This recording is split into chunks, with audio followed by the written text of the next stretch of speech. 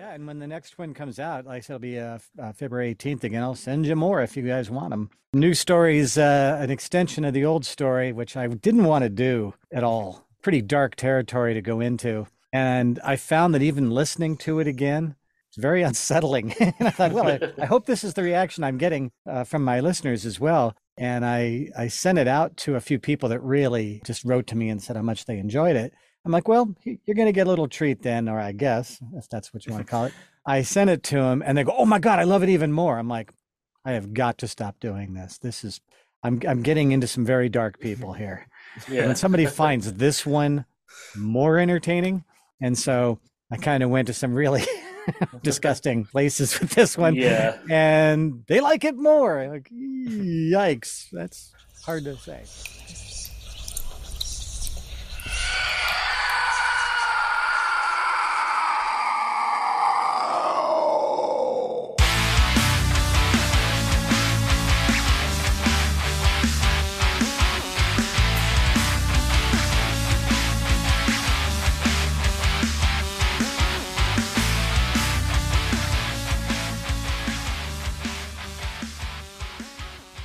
What's good, everybody, and welcome to Body Bag Podcast. I'm Chris Thomas, and with me, as always, Broke Writer Dave. How are we doing, everybody? And you are joining us on a conversation already in progress with our guest, Mr. William Perry. Hey, everybody. Good to be here.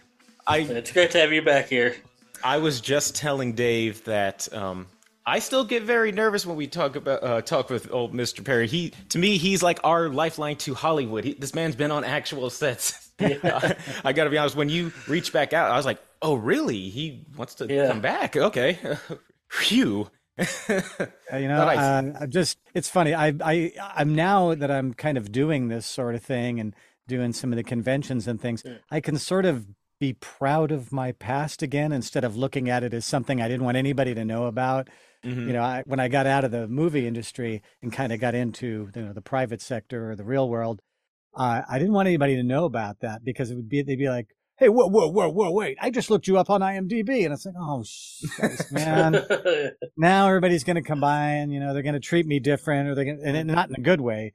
Or it makes me look like... They'll act like how I'm acting. Like, oh, Mr. Hollywood over here. Well, it's more of like kind of they want to talk about that stuff. And to me, it always made me feel like kind of a washed up, kind of has-been kind of thing. Or they wanted they didn't give me credibility for what I do now, for what I know now, and the kind of work that I do now. And I didn't want to kind of lose any chance at credibility that I had.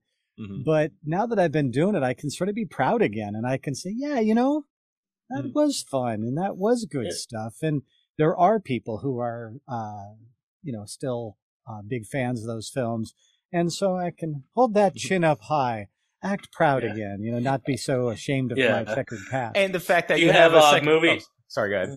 Talk about being proud of like your past. Do you have a movie that you're like most proud of, or like one that you kind of like least proud of? I would say, and it's not because they're necessarily the best films I did, but probably the best work I did. Was what's the name of that silly movie? License to Drive. Mm-hmm. Some good stuff in there. Yeah. And probably least would be a film called Breaking All the Rules or Breaking the Rules. Oh, I know that. And that's the clothes dryer incident. Oh, you mentioned that, yeah. Oh, yeah. You mentioned that the last time, yeah. Yeah. Yeah, not real. I mean, it looked like a bunch of clothes left in a clothes dryer. You wouldn't know I was even in there. And so I kind of look at that and go, yeah, that's that one you don't mind if they didn't IMDb. Yeah. I mean, again, I don't even know that they'd know it was me in there, but it's kind of I don't even know if it's a good movie. It went straight to video, so I have to assume it wasn't 10 Commandments. It was probably. But what I was going to say before Dave asked that was, even if you're ashamed of your acting past, now that you're releasing your sequel to your book, now you can look back and be like, you know what? Author too. Yeah. And, I think I said last time, this was not a, life goal of mine to publish a book at any point. Kind of a happenstance, just, I don't know, blind luck, I guess, or something. Mm-hmm. And so when my publisher asked me, can you do a sequel? I said, no. I mean, I tied off all the ends on that. Mm-hmm. There's really no place else to go. And he goes, really? And I said, really? Absolutely. And one of my best friends turned to me and said, well, what if, and he came out with the scenario. I was like, son of a bitch, that's good. That's all right, the fine. key to any story. You just have to say, what if? Yeah. But, it has to be a good what if. As I was saying just before we came on, to me, a good sequel, I look at the epiphany, the best sequel out there in any film I've ever seen is Aliens. Oh, yeah. Just because the first film was so good that, topping that was impossible. You're never gonna be better.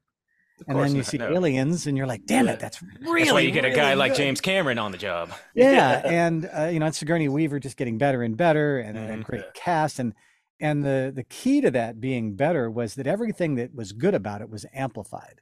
Right. More characters, more peril, great performances, more monsters, and not just like two, like a crap load. More than you could ever imagine. And everything that was good about the first film was as good or better in the second one. And so as I approached the book to do the sequel, I had this good idea that was sort of given to me. And then I thought, okay, what do people like about the last book? What do I like about the last book? Yeah. And what could I do to amplify that? What could I do to make it more intense, more of a nail biter, get you wondering where it's going to go, what's next. And, that was really a challenge. I had to go again to some dark places I wasn't really happy to go to. If you guys know the first book, there's a lot of suffering among people I care about.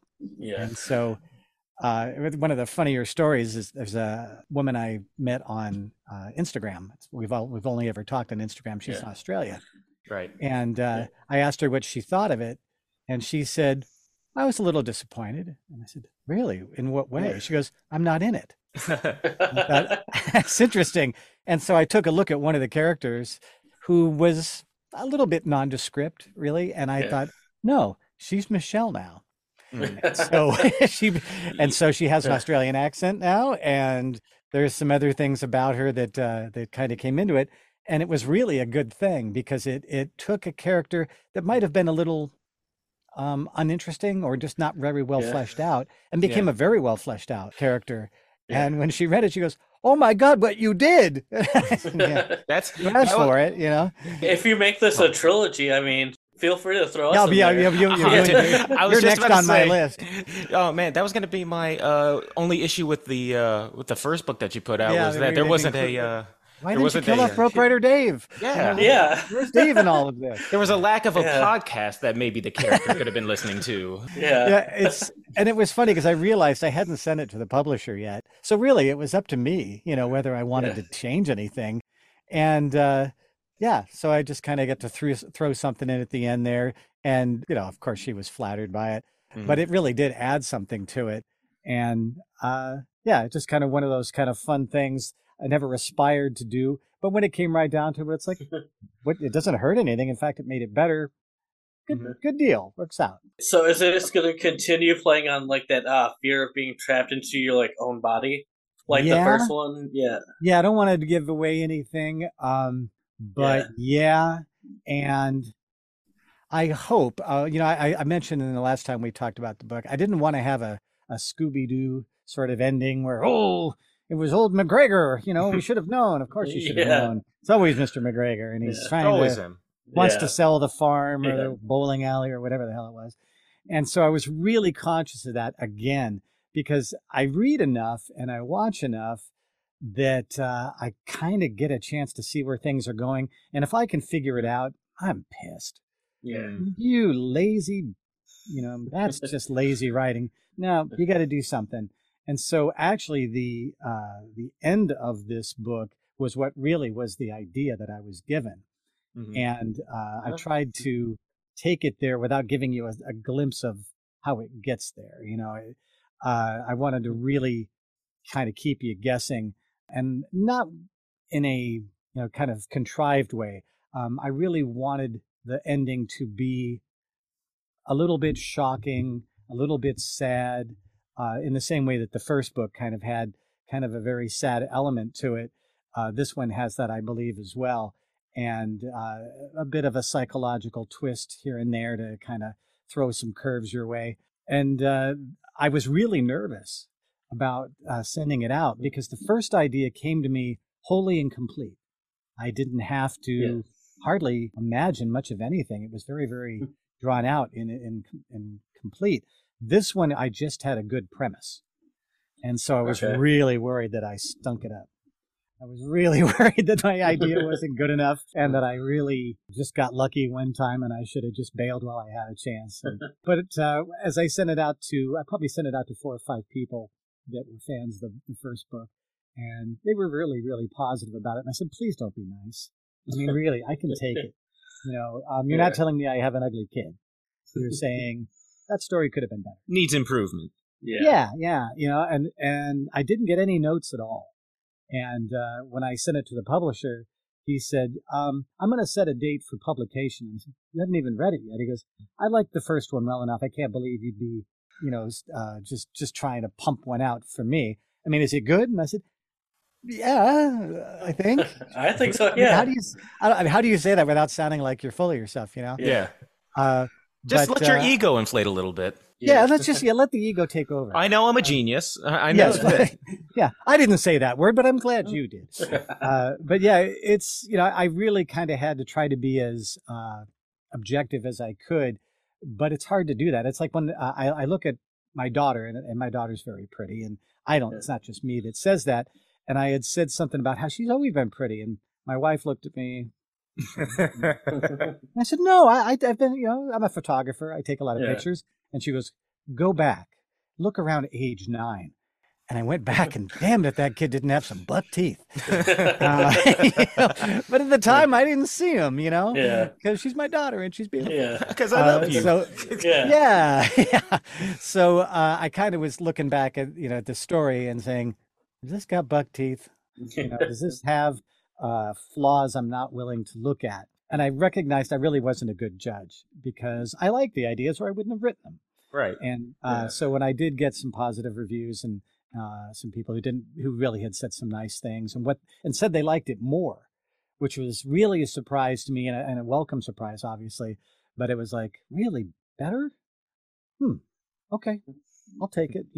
Nobody said that they liked it any less or that they didn't think it held up. And that was my major thing was, if this doesn't hold up, you tell me, don't worry about how, I'd rather not do it than feel like I, had a little ego piece go out, So yeah, very, very pleased with the way it came out. Now that you've written 2, do you find yourself being more critical of your writing or of your acting portfolio? That's a great question. I think I'm more critical of the book because the book is entirely mine. I can't blame a director. I can't blame a budget, crappy special effects. You don't understand. The kids were being loud in the other room and it was hard to concentrate. Yeah. So with this one, and one of the things I discovered was as I sat there, I got, a bit of writer's block as most folks do. And I was talking to somebody the other day and they said, you are best when you are absolutely unprepared. Your best work is improvisational. That's and my I nightmare. Thought about that and I said, stop thinking, start writing. Just write as fast as you can. Go fix it later if it's any good. And if it's not any good, well, you're no worse off than you were when you started. But I found that the places I go when I don't allow myself to overthink it, and I'm a massive overthinker. Oof, terrible. And it's, it really is I don't know, it's painfully bad for me. And when I don't think about it, and this has happened with photography, this has happened with acting, this has happened with auditioning, and now I think it's really proven true with writing, that when I read back what I wrote, I was like, oh, whoa, where did that come from? That's really good. Yeah. That's a great idea. And I don't know, and I think if I had tried to make bullet points and say, here's A, here's B, C, D, etc., I'll get to Z, I think I would have been a little more in my head, and I think I would have been less surprising because improv is improv. It's like, hey, man, I don't know where it comes from. Inspiration. I don't know where this story's going. Yeah. And that's got to be exciting, though, as an author. Just like, I don't even know where it's going to go. Yeah. And I told you last time, I believe, I read audiobooks.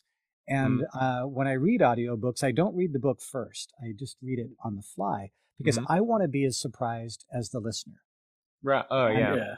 I think that sense of discovery as things, go nuts is good. I mean, everybody wants that, especially if you're reading horror or, suspense or mysteries or whatever.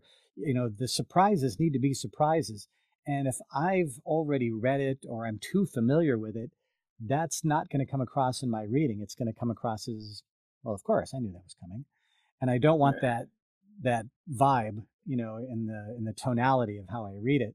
And so when I was, typing away, it was like an acting or writing exercise where it's like, just type as fast as you can type, fix it later, throw it away later, do whatever you're going to do with it. But don't give yourself, don't be constantly editing yourself. Do that later.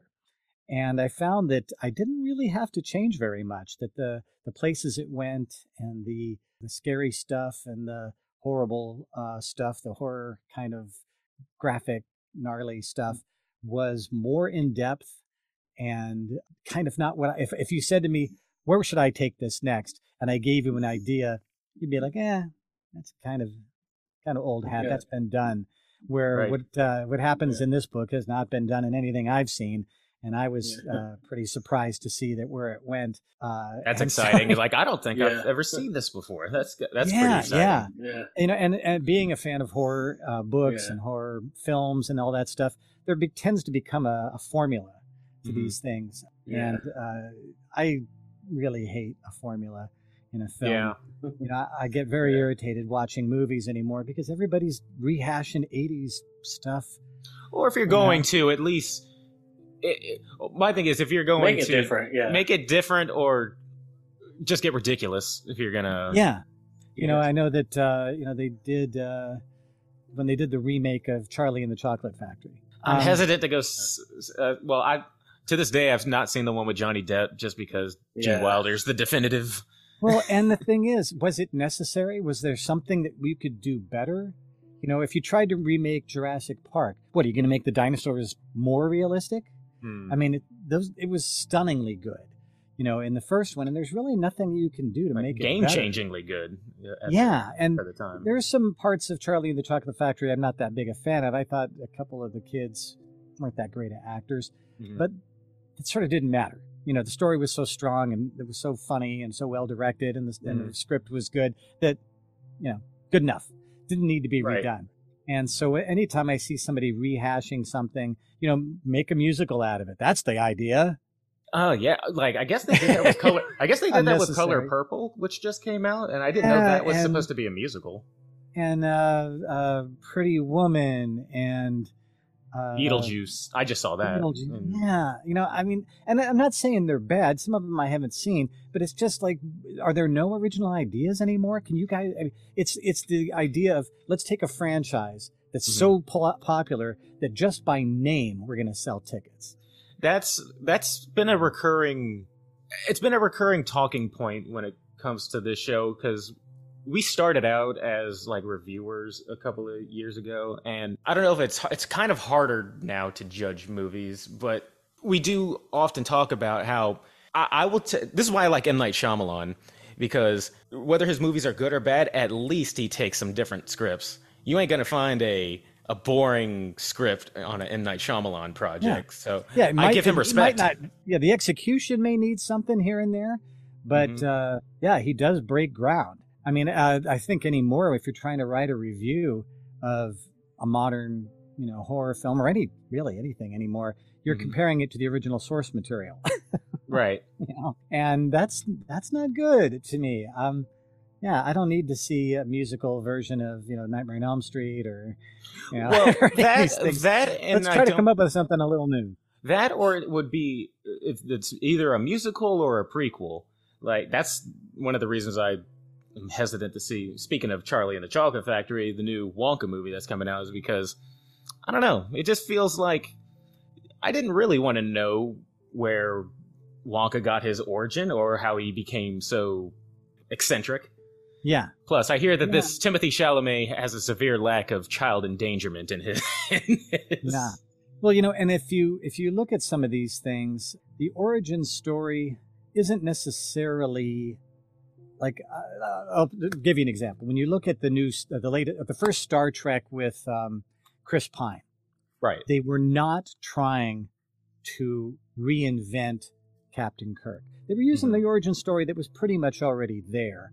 But they said, we want to reboot this, and we don't want to redo everything that's already been done. So we're going to use a time travel, mechanism to be able to go in a new direction with the very same characters who sound and look and have, very, very honest and very loving, for lack of a better term. That way term. You can say, all those other episodes exist and everything. Yes. This is just a new, all these events happened and now it's, new adventures from here on. Yeah.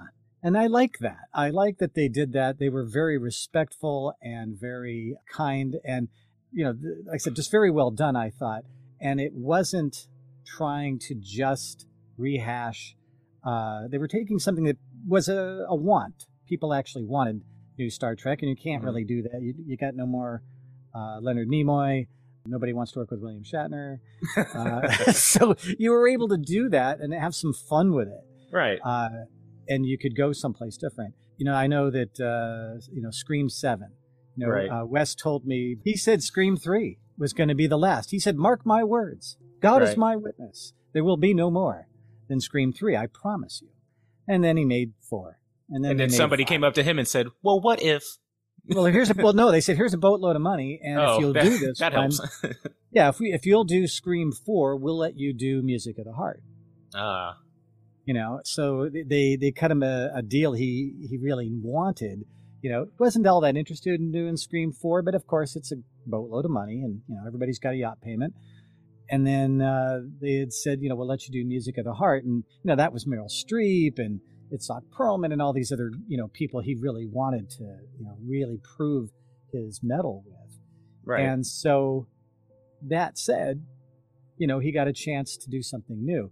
But I think there's Wes had talked about not wanting to do sequels, because sequels get dull, they get formulaic, and that was everything he wanted to get away from. I mean, even in the opening of Scream, they talk about Drew Barrymore's character says, "Oh, the only good one was the first one," and that's basically Wes giving us stabbing at the all the sequels. He's like, "Hey, I'm aware." He's back. Hey. Yeah, we were. My entire Wi-Fi just stopped working, so now I'm on my phone. Oh, you still sound okay though. Yeah. All right, good. Yeah. You just in time for Scream talk. Yeah, we just started talking about Scream and how it's become everything that Wes didn't want it to be. It's become formulaic. It's repetitive. The comedy and the self-awareness and all that stuff kind of got lost. And they said, okay, well, let's make it more gruesome. Maybe that'll help. And I'm sorry, it just doesn't work for me. I don't think it would even work for Wes. I don't want to speak for the man because he's passed away. But it's just, that's the thing that bothers me about so much of the new content that's coming out is that's not new. Right. And even with the book, I really thought, well, let's try to do something different. And one of my favorite reviews had said, there's obvious Stephen King influences here. Mm-hmm. I mean, you just said my name in the same breath. Yeah, Stephen King, thank you. Yeah. Hell yeah. Go crazy. Say whatever you want now. You can say anything. Just say my name next to a genius. Yeah. So, I like, that somebody says, there's some influences there. And I think there are. I mean, I don't think I had any intention of trying to do that. Right. But I've read a lot of Stephen King and I've read a lot of other horror books. So, yeah, of course, it's hard not to be, you're going to be influenced by everything you've ever read. Any movie you've ever seen is going to have some effect on you.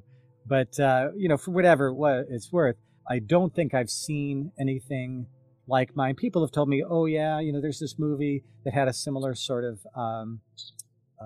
vibe to it. Or Yeah, but not the same. Like, okay, because I don't think I've ever seen a movie. So long as you don't think it's a complete ripoff. Yeah. I mean, I don't. I mean, if it is a ripoff of something, sorry, I didn't see it. Yeah, I haven't seen anything like it either. Many years ago, I was doing theater and I was doing The Elephant Man. Oh, that's And cool. I'm a huge David Bowie fan and a huge R.I.P. actor of Philip Anglem, who was played it on Broadway. And as the production was coming near, somebody said, "Have you seen David Bowie's version?" I said, "No." And they said, "Have you seen Philip Anglem?" I said, "No, I don't want to see anybody's. Don't even tell me about it. I don't want to hear anything about it because I want to be able to bring Bill Perry into this and Right. let that person come through in this character." And when I finished it, Los Angeles Times said, "A very interesting take, obviously derived from Philip Anglem." Thanks. Now, Philip Anglem won a Tony Award for it, so suck it. I'll take that, you know? Yeah. It wasn't intentional. Maybe Philip and I share, similar upbringing. Great minds think alike. Yeah, I mean, and the play is the play. It's hard to get too far from that character, but I'm not bothered by a comparison as long as, like you said, as long as nobody's accusing me of stealing or ripping it off or a bad interpretation of or whatever. But all to say, I think there's just a lack of originality, not because it's not out there, but because it's not a guaranteed source of income.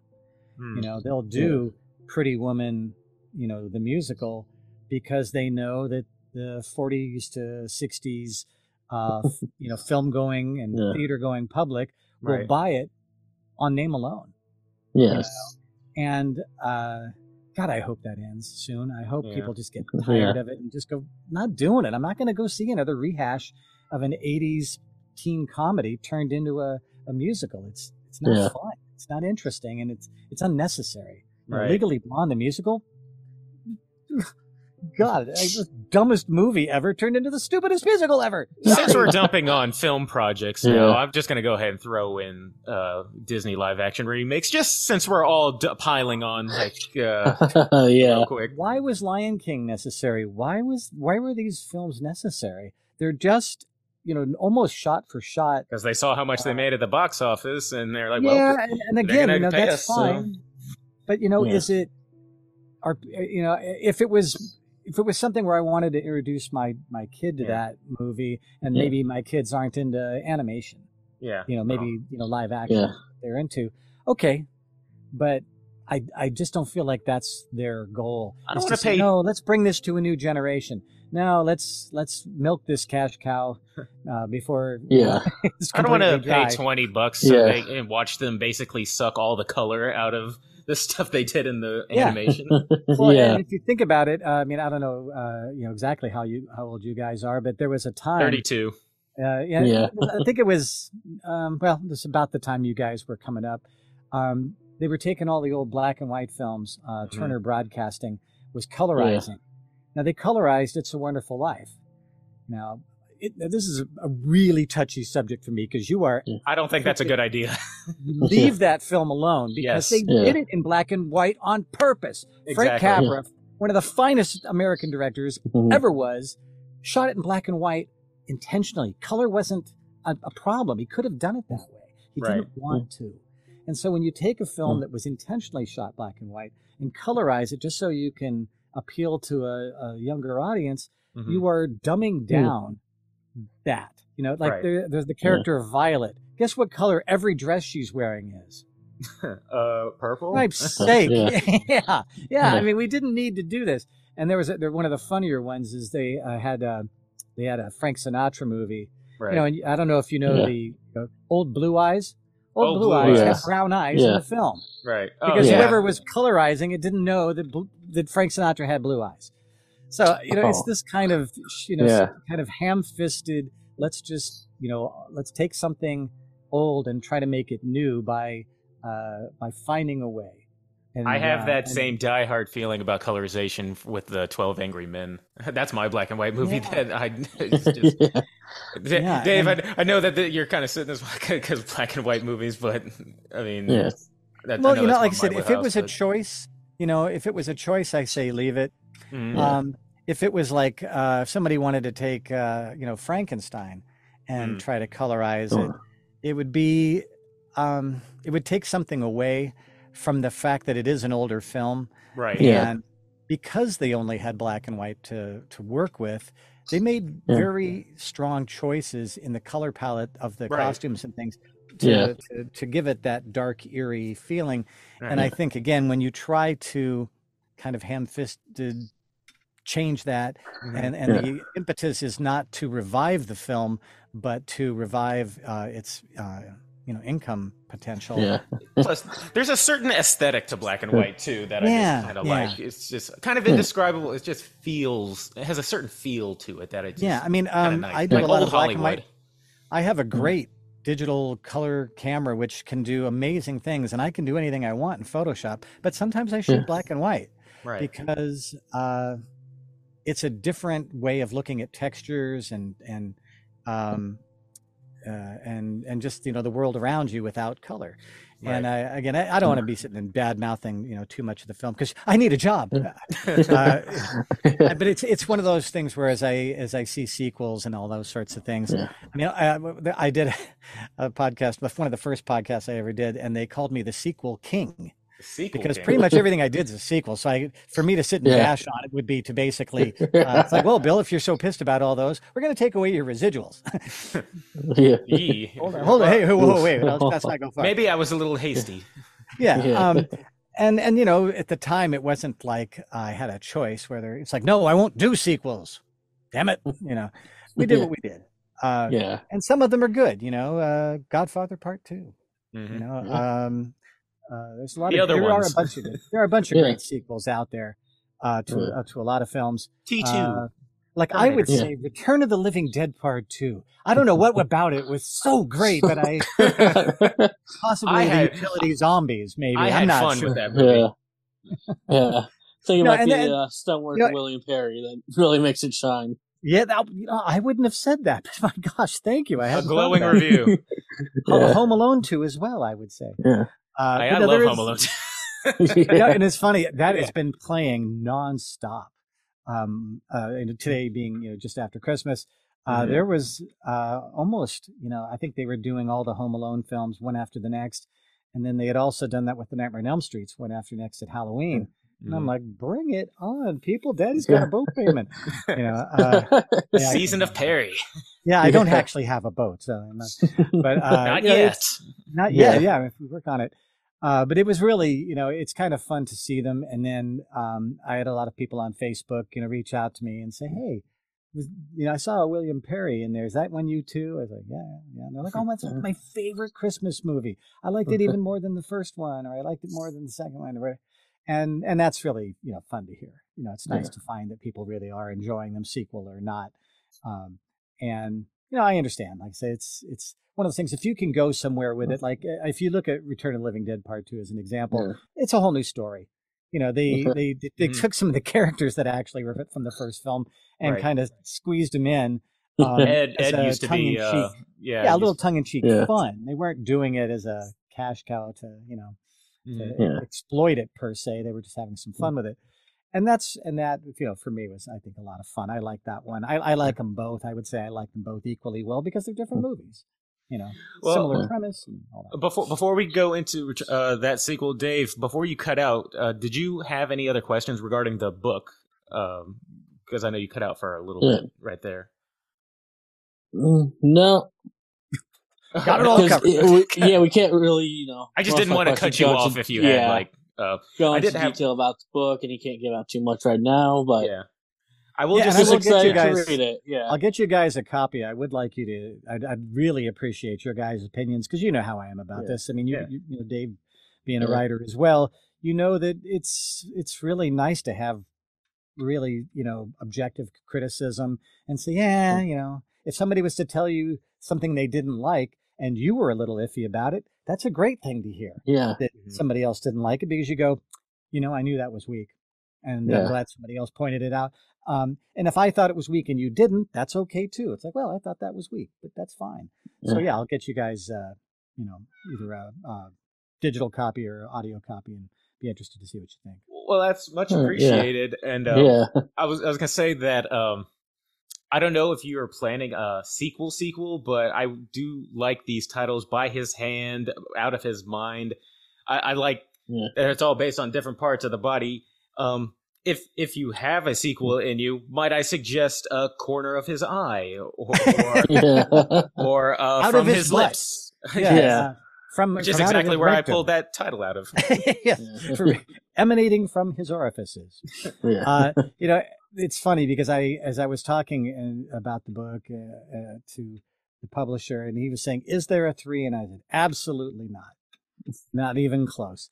And he's like, "Well, do you have another book in mind?" And I do, but it's not horror, so it wouldn't be a title he'd probably be interested in. This one's a very funny kind of Field of Dreams kind of sports story. Okay. Oh, real different. And, I like that. Yeah. Yeah, very different. And it came to my daughter's boyfriend's dad. And he just came, he says, "You're a writer now." And I'm like, "Excuse me?" I'm like, "I've been a writer for 13 minutes, but he had this, he was watching this game and this particular thing happened. And he thought, well, what if that was, what if that idea, the magic if came out? And he gave me the idea, and I just started writing notes as fast as I could. And he goes, "Well, wait a minute, what are you writing down? I didn't give you that much."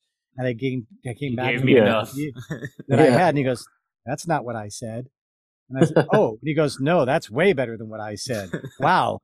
All that came out of that, 3 lines I gave you. And it's like, it's a great premise. Mm-hmm. And so I'm really looking forward to getting it out there, because there is no place in this that is dark or painful.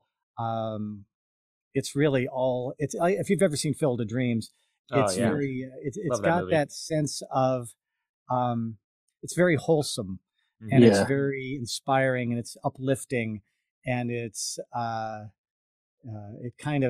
it says, there's still good in the world, and there's still, there are still heroes, and there are still. It sounds like you spent so much time in the dark you needed to switch to a project that was. No lie, baby, no lie. Yeah. Because listening through these two, when I read the first book, it took me 3 tries to do the audiobook. Mm-hmm. One time I was too emotional. The second time I wasn't emotional enough, and the third one I was finally there. And then when I was doing the audiobook for the second one, I just finally just kind of went, I can't do this anymore. I don't want to go to this place. It's horrible. It's so sad, And, right. When I think about somebody like a Stephen King or somebody like that, he's so prolific that I don't imagine he internalizes it as much as I might. I'm a very empathetic sort of person. If I see you with a toothache, ow. My hand just comes to my face. Oh God, I hate toothaches. And just you describing it I would be sharing your pain. And he has to just be devoid of emotion to just kind of pump it quickly. I would have to think, Yeah, I mean, or it's just a fun idea, and it exists in this little place you go to when you go to your office, and then you can go leave your office, and you leave the story and all the suffering and gruesomeness, that you leave there. So I think this new story that's, like I say, so I hope inspiring, and I hope a feel-good kind of story. I hope that the empathetic feeling that I have about that is conveyed as the painful, dark sort of stuff.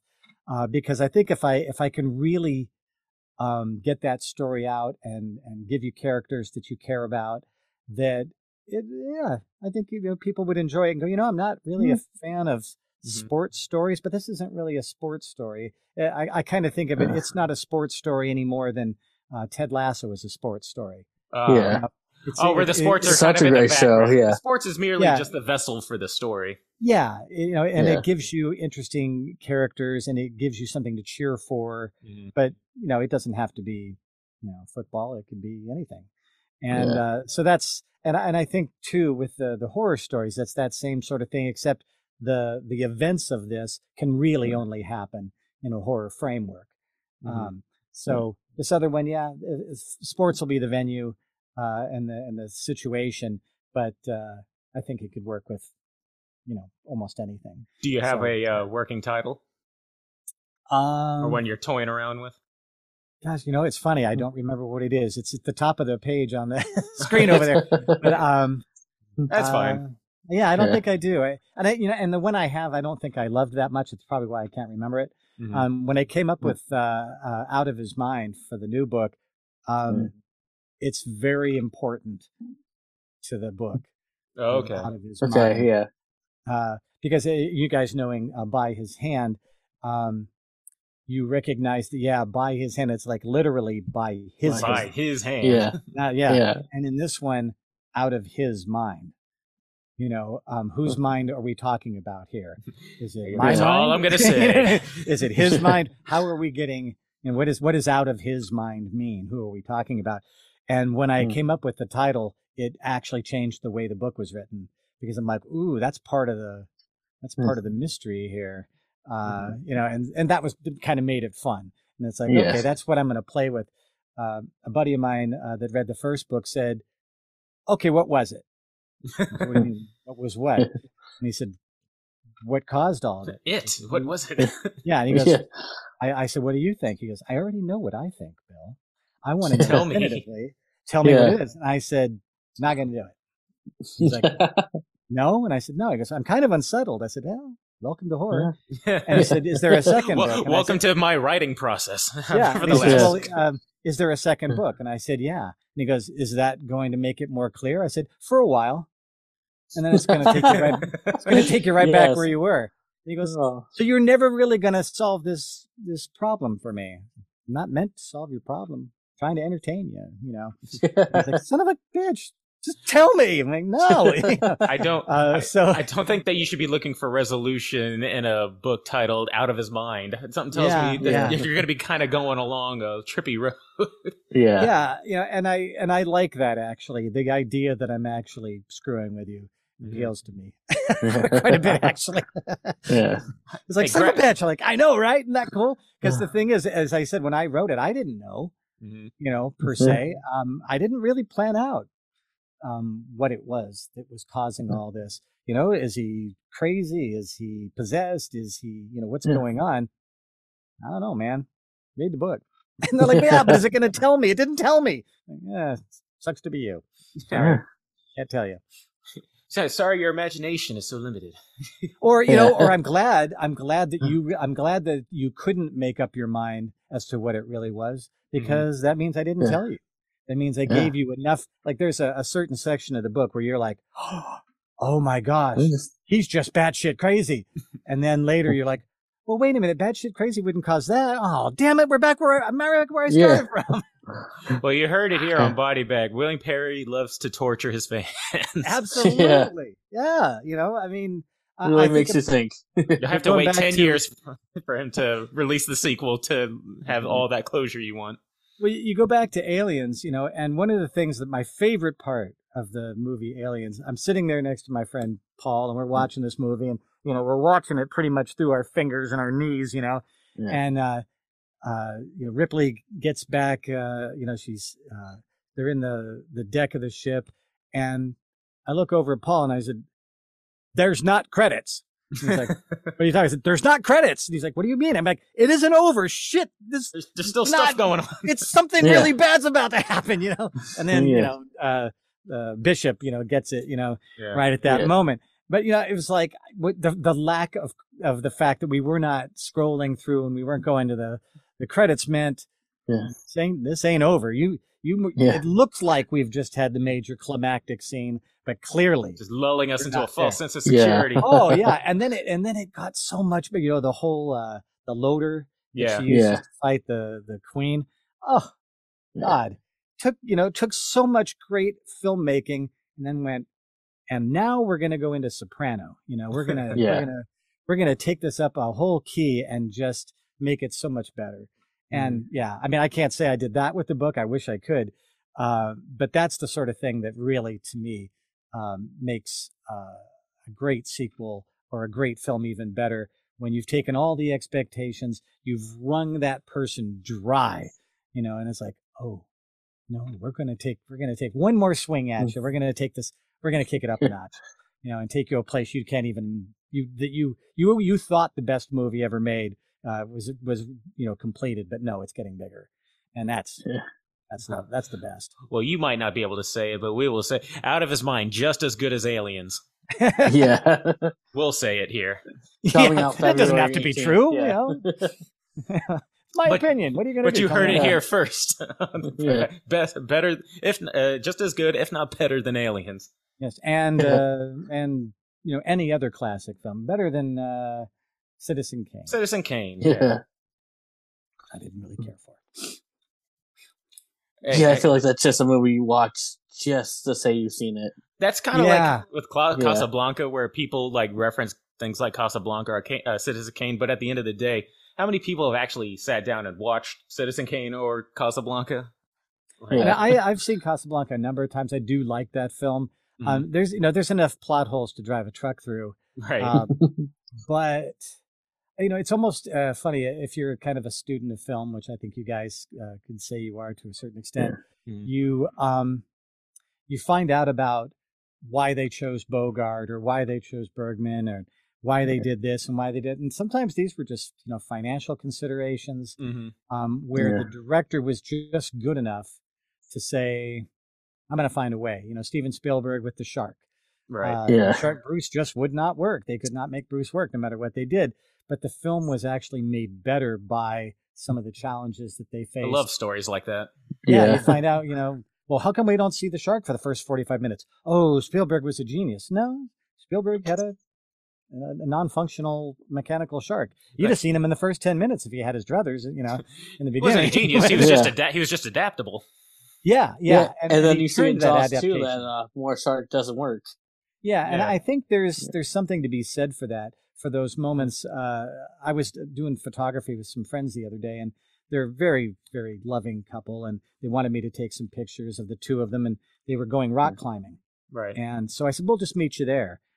We never took them to the studio because watching them together, working with each other on this rock face, it was so much fun, and you could just see they were so much more comfortable. And so in the moment, I recognized I'm not going to get these two to be more comfortable or happier or more relaxed than they're going to be when they're doing something they love together. Yeah. Right. And so my wife said, we're not taking them to the studio. I'm like, no, this is so much better. And the guy has these pictures all over his office now. He said, I've never seen my wife look so beautiful. Oh, and and in the moment, it was just like, you know what? Don't overthink this. Just go with what go with what you've got going right now. They would have been so unhappy in the studio. They'd have been posed. They'd have been very plastic looking. They would have been very refined. That's not who they are. And so I think when you talk about a Spielberg or anybody else that's making a film where they face, some major obstacle that they then turn into an advantage, or they recognize in the editing room, you know what? Showing the shark too soon would have been a mistake. Yeah. And I think that's the mark of like a great director, like a Spielberg, or even Wes Craven. And when they did the first Nightmare on Elm Street, it was a shoestring budget, in comparison to most films being made at the time. And so the creepy factor, was done without CGI. It wasn't something they had. I've heard people say that the editors are the real storytellers when it comes to this stuff, because they have to sift through hours and hours of footage and be like, well, we can work with this, can't with this. Well, have you guys ever seen The Big Chill? It's been a while. No. Yeah, it's a 80s film, and one of the things about it, it was Kevin Costner's first major film, except he's not in it.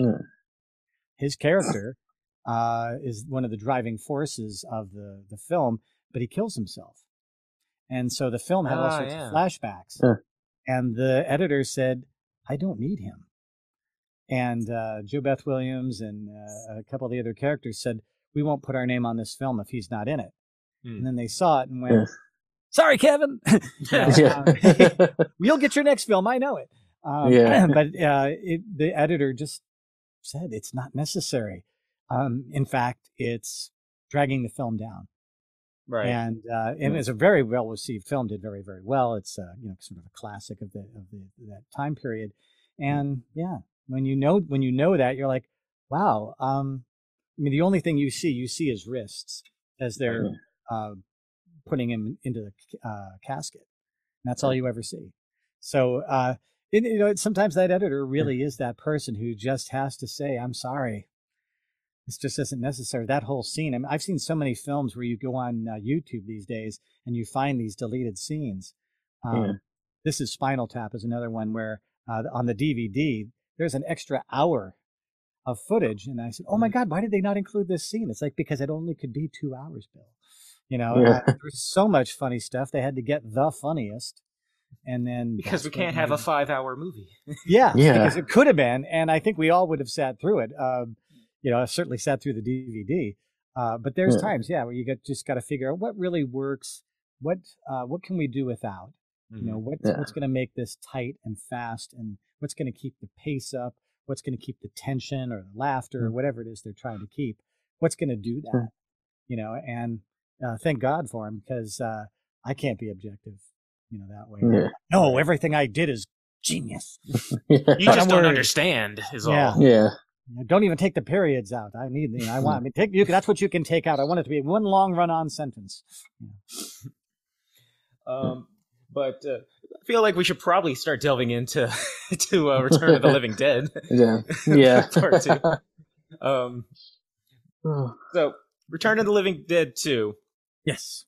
First off, I have fun with it. I mean, you can compare it to the first one if you want to, but I have fun with this. I love 80s and silliness and cheese is my wheelhouse. Oh, and it is dripping with cheese. It was goofy. Yeah. And I love the concept of a little bit of horror with my comedy, or a little bit of comedy with my horror. Going back just as a reference in Scream, when Rest showed me the script, I said, "You'll never get it made. It's too graphic. It's too intense." And he's like, "Oh no, it's going to be funny."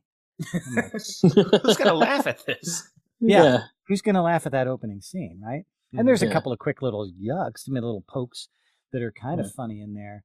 But and he said, "No, you'll see when I've got this all cast, you'll see." Yeah. And he's right. There is plenty of funny in there.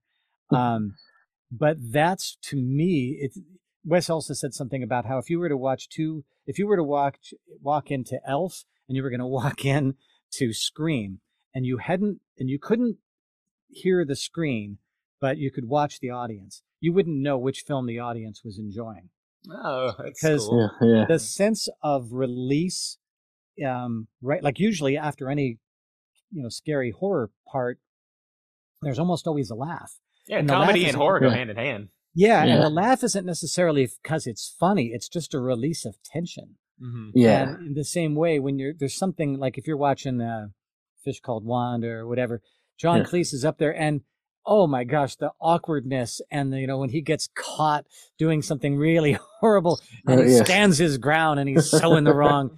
And then you're just cringing, and the laugh comes out of the release of that tension of, oh my God, dude, stop, just stop, and in the same way, that's the same reaction with a good scary scene. The laugh comes afterward because you're just like, oh my God, that was so crazy, and I think that's why I like the Return of the Living Dead movies, is that there is funny to them. It's intentional.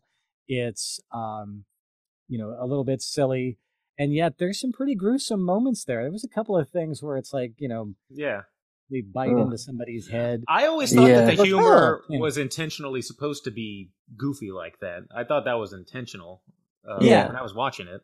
Yeah, absolutely, yeah. I mean, when we were making it, there was a very light sense. It looks like it was a blast to make. Yeah, it looks like you guys guys are having fun, Yeah, I mean, there was it was a very low budget film at the time. We made it in a part of California called Santa Clarita, which is a good 25 miles north of Hollywood. And it was made in an industrial park that had been slowly trying to sell itself as a low cost, soundstage. Right. Yeah. But there was no soundstage. It was just factory space. And at the end, when they're all being electrocuted, all these are out there, I was looking at the Transformers and I said, "Are those not dangerous?" And somebody took me over, and the Transformers were made from big trash cans and McDonald's cheeseburger styrofoam boxes. Okay, but they looked real enough to me. I thought they were real, and they're like, "Bill, those are boxes from hamburger boxes. And I went over and went, "Oh my God, you just spray painted them gray." And they're like, "Yeah." That's awesome. You know, so low budget, but so effective. You know, it worked really well. And so, and the set smells like McDonald's. Who doesn't? Yes, yeah. Why am I so hungry? But it was very much done, like say, kind of a shoestring budget, and they'd already made money on the first one, or they wouldn't have made the second one. But they recognized that sometimes the creativity that comes with frugality is a good thing, you know. And a lot of times in all those old 80s horror films, if they were low budget, which most of them were, they would bring in assistant directors and assistant producers and things who were fairly new, and they had to come up with a way to get it done. And sometimes the way to get it done inexpensively was to bring in somebody who, you know, just would come up with fresh ideas because they were young and didn't know any better, you know, maybe in some cases. And so that was a lot of times where some of the creativity came from. And in that one, like I said, it was, again, decidedly low budget. I remember at the time I was really excited about doing this. You had mentioned when you wrote to me about, you know, which film do you want to talk about? One of the things about that film was it was at a time where I was trying to, you know, get myself into the business pretty well, and things were really starting to happen. And I was working on a film the very day before, and I had to be, we were doing night shoots, and I was driving to my house out in the San Gabriel Valley, which is another, say, 15, 20 minutes, 30 minutes from Hollywood. And I got home at like 2:00 in the morning, and I knew I had to be on the set at 6:30 in Santa Clarita, and I couldn't sleep. And it wasn't because I was nervous, it was because I was so excited to be able to do this. And the thing about it was, when you're a zombie, you said in your email to me, yeah, you died 2 or 3 times. No, I didn't, because zombies don't die, you know, for the most part. And that's the best thing ever when you're a stuntman, because, you know, normally it's like, oh, sorry, your character gets run over and you're dead. No, your character gets run over, then he comes back and he gets stabbed in the mouth. Then he comes back and he gets thrown off a catwalk. Then he gets electrocuted. Then he's dead, you know. And so as a stunt performer, you're like, this is the best, because I get to work and work and work. And, you know, the more time you're on the set, the more you get paid, and the more the residuals are and all the rest. So it was the best. I just remember them saying, hey, we're going to run you over with a meat truck. Awesome. Awesome. You know, how are we going to do that exactly, you know? And so it was really a very, I just remember it's like one of the best times of my life, just because my career was really starting to go someplace. It was starting to be something where people stopped calling me by the thing I did as a day job and started calling me a stuntman. Right. So he started making that transition to legitimacy and success. And that was kind of that place when, you know, 2 movies in the same day, who gets that? You know, that was a dream for most folks, particularly for myself. So that was just, you know, one of those things. And the fact that when I said, so I get run over and then I'm done. He's like, no, I'm done. And when they were doing things, this meat truck's coming at me, and I just kind of stand there, and I said to the stunt coordinator, can I put my hands up? And he's like, why? Said, to absorb the blow of being hit by a truck. And he goes, you're a zombie. You're not afraid of anything. You're not afraid of getting hit by something. You know, you're already dead. You're not. I'm sorry. You'll be fine. Turn this silly thing off. Sorry. Oh, you're fine. I was very excited that I didn't die when I got run over by the truck. But I did have to. I said, so what we're going to do here? He says, well, you're going to get hit by the truck, and the truck is going to stop here, but you're going to be right here. And so the truck's going to be, bam, you know, it's going to hit you. And then so they basically, we were on concrete, so they put a bunch of dirt down for about maybe, 20 yards, and pretty thick, you know, maybe, 6, 8 inches thick. And they said, so what's going to happen is the truck's going to hit you, and then you're going to fly backward. And then the dirt and ground will absorb your energy as you hit the ground. Yeah. And so I was like, okay, some first time for everything. But the funny part about it was, after it hit me, he said, so is that the worst thing you ever had? I'm like, you've never been kicked. by a black belt. Yeah. My brother Larry is a 9th degree black belt. And he got me with a couple of sidekicks from time to time sparring.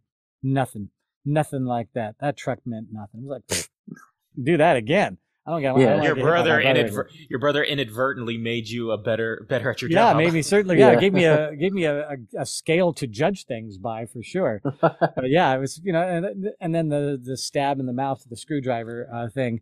I'm at the top of this catwalk, and the guy says, "Okay, you're going to get stabbed in the mouth, and then you're going to stumble back, and you're going to fall over the railing." Mm-hmm. And so I look down, and I see they've got like a high jump pit, and I said, "Okay, I'm going to kind of bring one leg up over, and then I'm going to fall sideways." He said, "No, you're not. You're going to go straight backward, and you need that pad to be like this, not like this." And I said, "No." I said, "Hey, man, this is my safety. Right. My way." Like that sounds a little suspect. Yeah, I mean, the fact that it was kind of up for grabs how we were going to do it. Can we just get a bigger pad or two of them? And so he says, "We'll do it your way, but mark my words, you're going to fall." And he was right. I totally was wrong. Fortunately, I landed on the pad, but he, sort of seeing me fall, I would have missed the pad with about half of my body, and my head would have hit the concrete.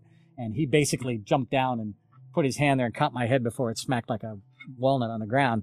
I was like, "Thank you." I appreciate that. Yeah. It's like, next time, listen to your stunt coordinator. Stick with me, kid. Yeah. Well, and it's like this very same guy. I won't name his name, but it's Gary Davis. Gary, we were doing the scene. I don't even know. Yeah. Who knows if he's watching? Who knows?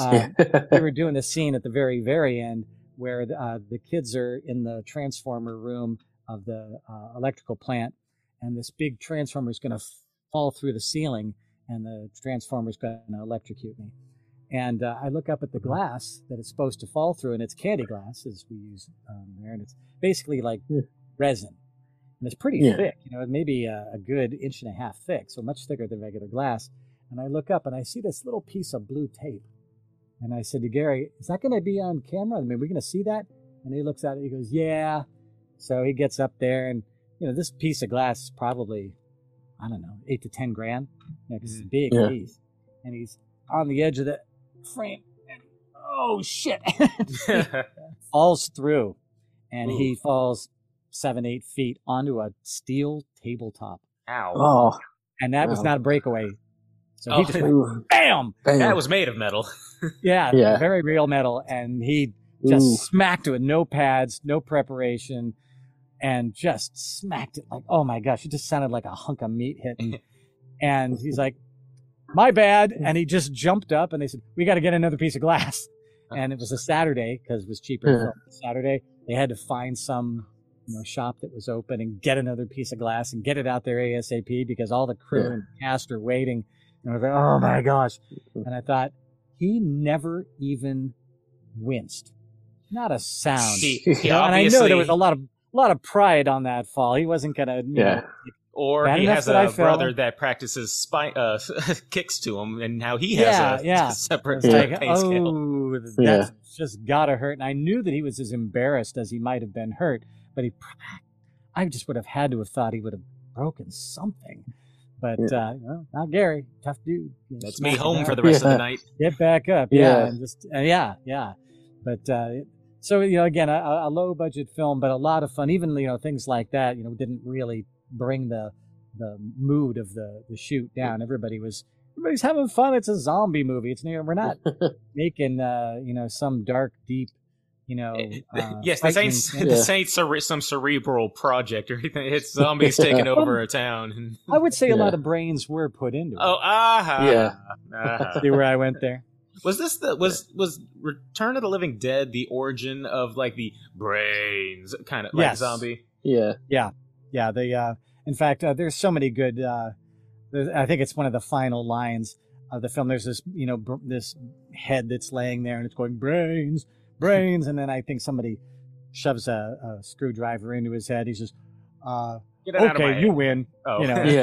I thought she was funny.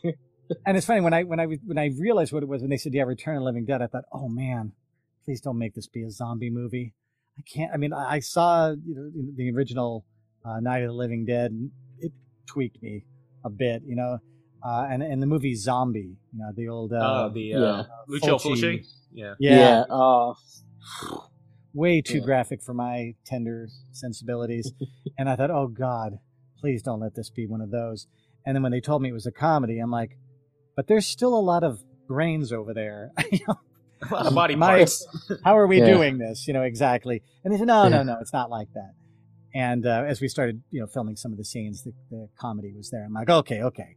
Because I think doing one that would be that graphic, like Zombie or that, would be really hard for me just to I'd do it, of course, and most of the time when you're making these things, it's kind of dull because everything's very slow. You don't see the whole thing come together.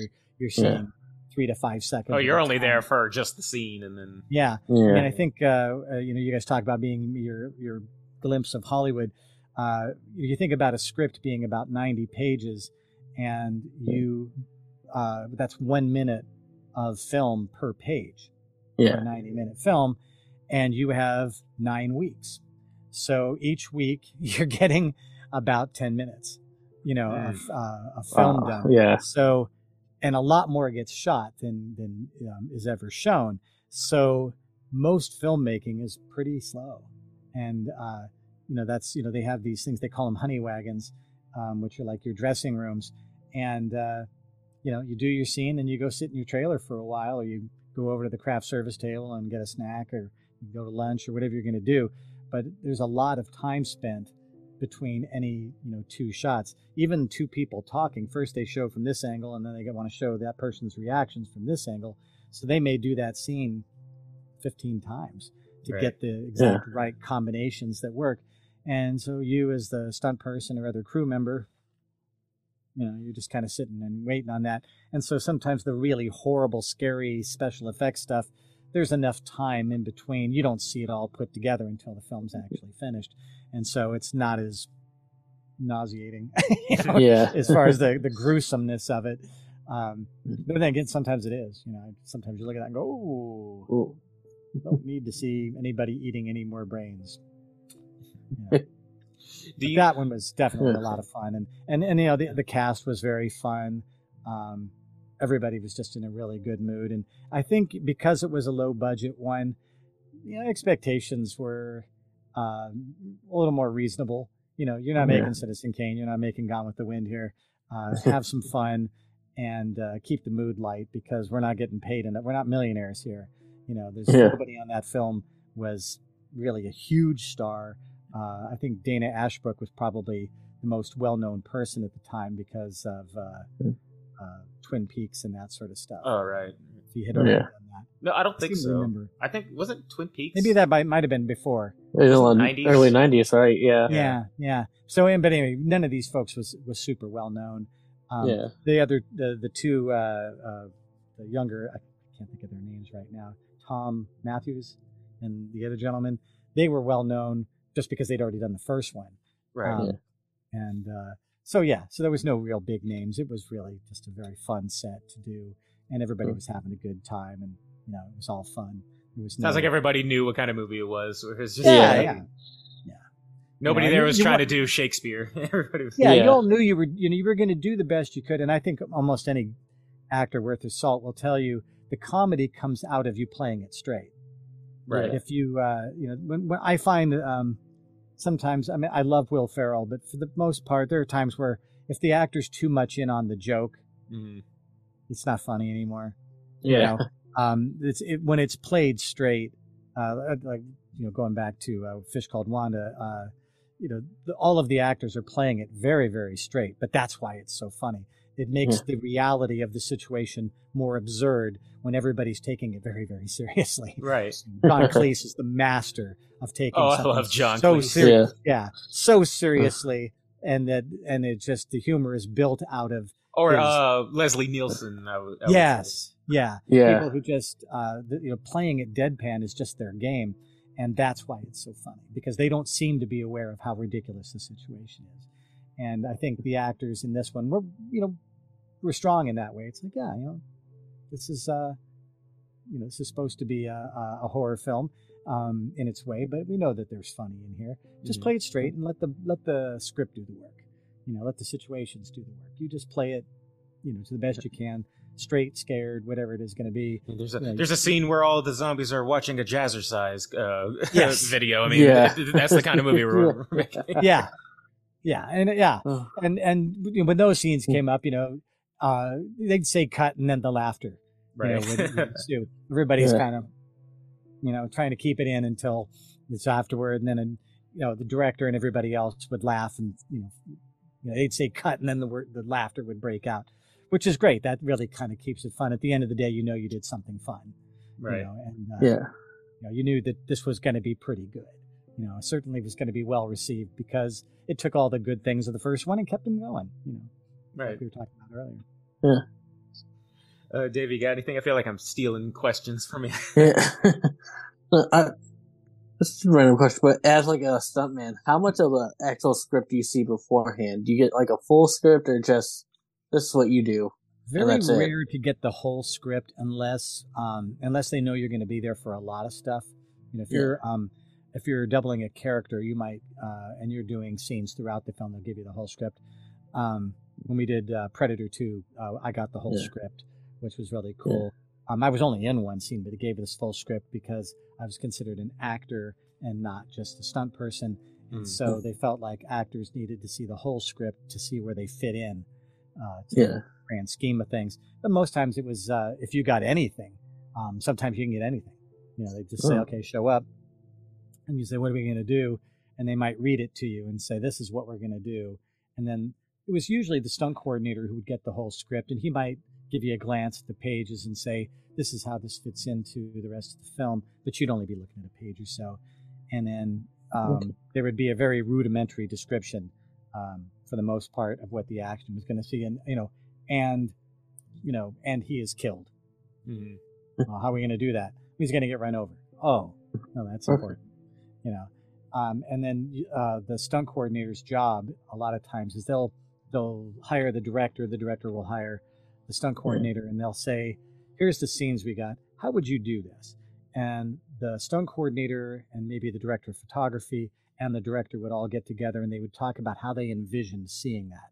So if we talk about as an example, Return of the Living Dead, the zombie gets stabbed in the mouth, he's falling backward, kind of choking, and then he falls off the catwalk. Well, first you see from the kid's point of view, then you see the zombie's point of view, then you see the kid's point of view, and then you see the kid's point of view grabbing for the screwdriver. You see the screwdriver go up, and then you see from the point of view of the kid, the zombie's face, and then you're on the ground looking up and seeing the zombie come down. So they would talk about all that and say, okay, here's the 5 shots we've got in mind, and we'll do this over the course of the next 2-3 days. And you think, gosh, that's such a short scene. That takes 3 days. Yeah. If there's a stunt involved, it always takes longer because there's more safety, more things, involved in that. And so you would just basically, what it would say in the script is, character, grabs the screwdriver, shoves it into his mouth, zombie falls from the roof. So that's really all you would get. And then the stunt coordinator would say, okay, here's how I would do that. Best possible way to keep everybody safe, giving you what you want as a director, you as a director of photography. This is how we'll shoot it. This is what it will cost to do it my way. And then they might talk about that a little bit and see if there's any way to, stay under budget. If there's an issue with that. And then when they bring the stunt person in, they pretty much got it worked out. You're going to be up there. You're going to fall straight down from here. We're going to have a pad here. You're going to roll out of the way, and then the kid will stand up. Okay. So they would talk about the sequence. You'd, walk through it 2 or 3 times, make sure everybody was there. They would talk to, if there's any firearms, they work with a cast and say, don't be in the room, just in case something bad happens. So they kind of do all that. And that's why a scene like that might take 2-3 days to shoot, because there's just a lot of moving parts and a lot of people involved, safety people, fire department wants to be there. Just to make sure, everything's safe that way. So in the script, it's usually, like I said, just a paragraph or a few lines. And for the rest of us, it's a day's work. Okay. Not a whole lot of instruction usually. Yeah. Have you ever had like suggestions or like notes to make a scene better, or do they like not really listen to anybody who's like not a main actor or like? I did actually have a thing that I noticed. We were doing Elvira, Mistress of the Dark, and we're hanging from this windowsill, and at some point Elvira drops the window on our hands and we all fall. Yeah. But the problem was, when I got up there, I realized we're not hanging from the window, we're hanging from the windowsill. And I turned from where I was up there and I said, our hands aren't in the window. If she's closing that would not cause us to fall. Yeah. And the director turned and looked at the stunt coordinator, and he called me up afterward. What the hell is wrong with you? I said, you got that guy fired. I mean, we'd have to shoot it again. He goes, what do you care? And I said, I thought I was being helpful. He goes, don't help. Because you made me look like an idiot. I said, how did that make you look like an idiot? He goes, well, I didn't notice. And I said, well, I mean, if they had to bring us back another day to shoot it, wouldn't that be bad for you? He goes, it'd be fine for you, wouldn't it? I said, yeah. He goes, then keep your fucking mouth shut. I was like, sorry. Poor guy. I'd do the same thing for the exact same reason. I'm just trying to help. Yeah. I'm just trying to be helpful here. Yeah. Well, I mean, and if nobody noticed it, and it was in the film, or maybe it gets all the way to the editor, and he's like, "Why did they fall? They didn't slam the thing. Their hands are clearly nowhere near the window. You know, they're not near the window. Wouldn't have touched them." Then they'd have to call everybody back, and they'd have to reshoot the scene. Very, very expensive to do a reshoot. I couldn't imagine anybody would prefer that. And his thing was, nobody would have noticed, Bill. Stop thinking. You know, you're way over. He's like, yes, but you don't know how I played it out in my mind. This was going to save the film. Yeah, exactly. Yeah, so, you know, for every now and then something would come up like that. When we were working on the TV show Alias, Jennifer Garner, just lovely. Gosh, super, super nice. And she brought us on to set, and she'd say, if you see anything, say something. If you have an idea that you think would make that scene work better for everybody involved, you know, this is a very collaborative set. There's nobody stuffy, nobody stuck up here. That sounds great. On my set, I want everybody to feel like they are equally responsible for the best possible product. And number one, she's so pretty. Oh my God. Yeah, that goes without saying. That, you know, and then that nice, you know, and so it was funny. I hadn't worked on a film in a long time, and the stunt coordinator was a friend of mine, and he said, my daughter had just been born, and he said, did I ever get you a shower present for your daughter? And I said, no. I said, but you don't have to. He's like, you want to work on Alias? I'm like, yeah. What a present. So I go out there, and I worked for 4 days, which is a lot for most stunt guys. And there was a small acting part, and then there was the stunt. And they would go, we need Bill Perry over here. And I'm like, I was the belle of the ball. Everybody needs Bill right now. Well, as soon as he's done, you send him back over here. I'm like, yes. Everybody just hold on. I can't be two places at once. And it was just awesome. It was just so much fun. And then she was she's like, do I have a fight scene with you? And I said, I know I have a fight scene with somebody. She goes, well, I mean, the scene that I remember, I whooped crap out of somebody. So is that you? And I'm like, can be. Whip my butt, baby.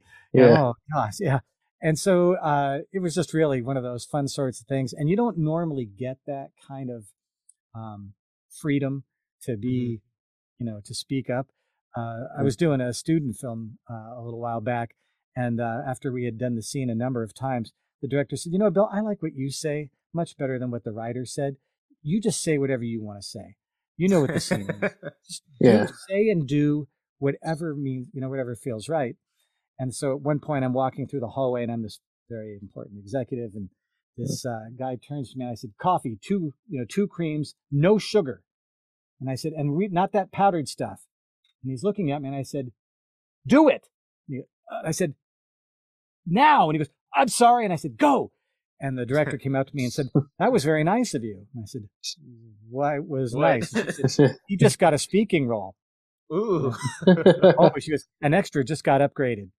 He just that's cool. He just ended up getting in the Screen Actors Guild because of you. And I said, oh, I was like, oh shit, I am so sorry. She goes, no. She said, the look on his face, you were just screaming at him like, say something, you idiot. And he's like, yes, sir. And he runs off.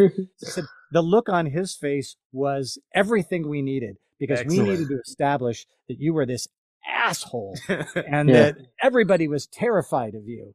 And his face, because he wasn't supposed to say anything. He was told not to say anything. And here I am forcing him to say something before I'd even let him leave the camera. She said, it changed everything about the way we look at you. Totally worth it. And then he came up and gave me a big hug. He's like, I'm in the union.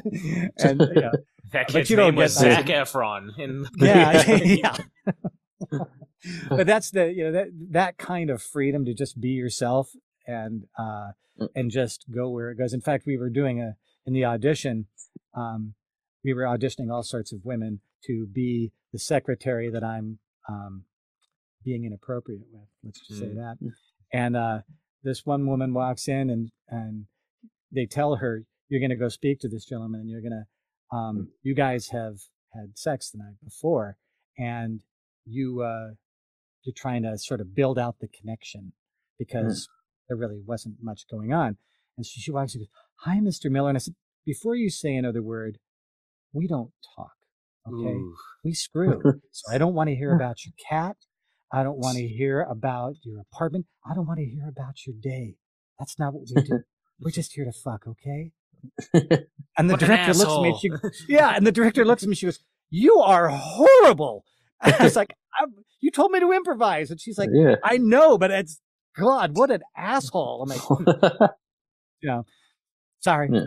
She goes, you seem like such a nice guy. I'm like, they often play the biggest. Well, that's the thing. You tell me to just go wherever my mind goes. That's who he is. And like I said, that's that. I've seen that in interviews on like Martin Scorsese films, where he will allow like a Jack Nicholson. He'll allow, his actors to do that. And as an actor, you look at that and go, oh my God, what an amazing way to work. Where, it's like, I wrote it, but you understand this character to a level of depth I will never have because so go and do what you need to do, and I'll just let the camera run and we'll stop them. That's why I can understand how method actors they just get in your head and you're like and the method thing is a little screwy to me. I mean, I think it was Laurence Olivier was working with Dustin Hoffman on Marathon Man, right? And Hoffman had stayed up for like 2 days ahead of this big scene. Because he wanted to be as thoroughly tired as the character is in there. And Olivier, one of the greatest actors of our time, turns to him and said, why not just act? Yeah. Just pretend you're tired. Yeah, act like you're tired. I can see both points. I can see both, yeah. I mean, there are certain actors who feel like, I want that authenticity, though, and that's the way I achieve that authenticity. Whereas other people are like, my emotions and my feelings are very close to the surface. I can cry at the drop of a hat. Just need to take myself to think about my dead cat, and I'm there, and some people can do that, and some people can't. So it's two different ways of working. I respect both, because what's his name? The guy from Batman. Keaton? Oh, no, the other one. Heath Ledger. No, not the Joker, but the actual Batman.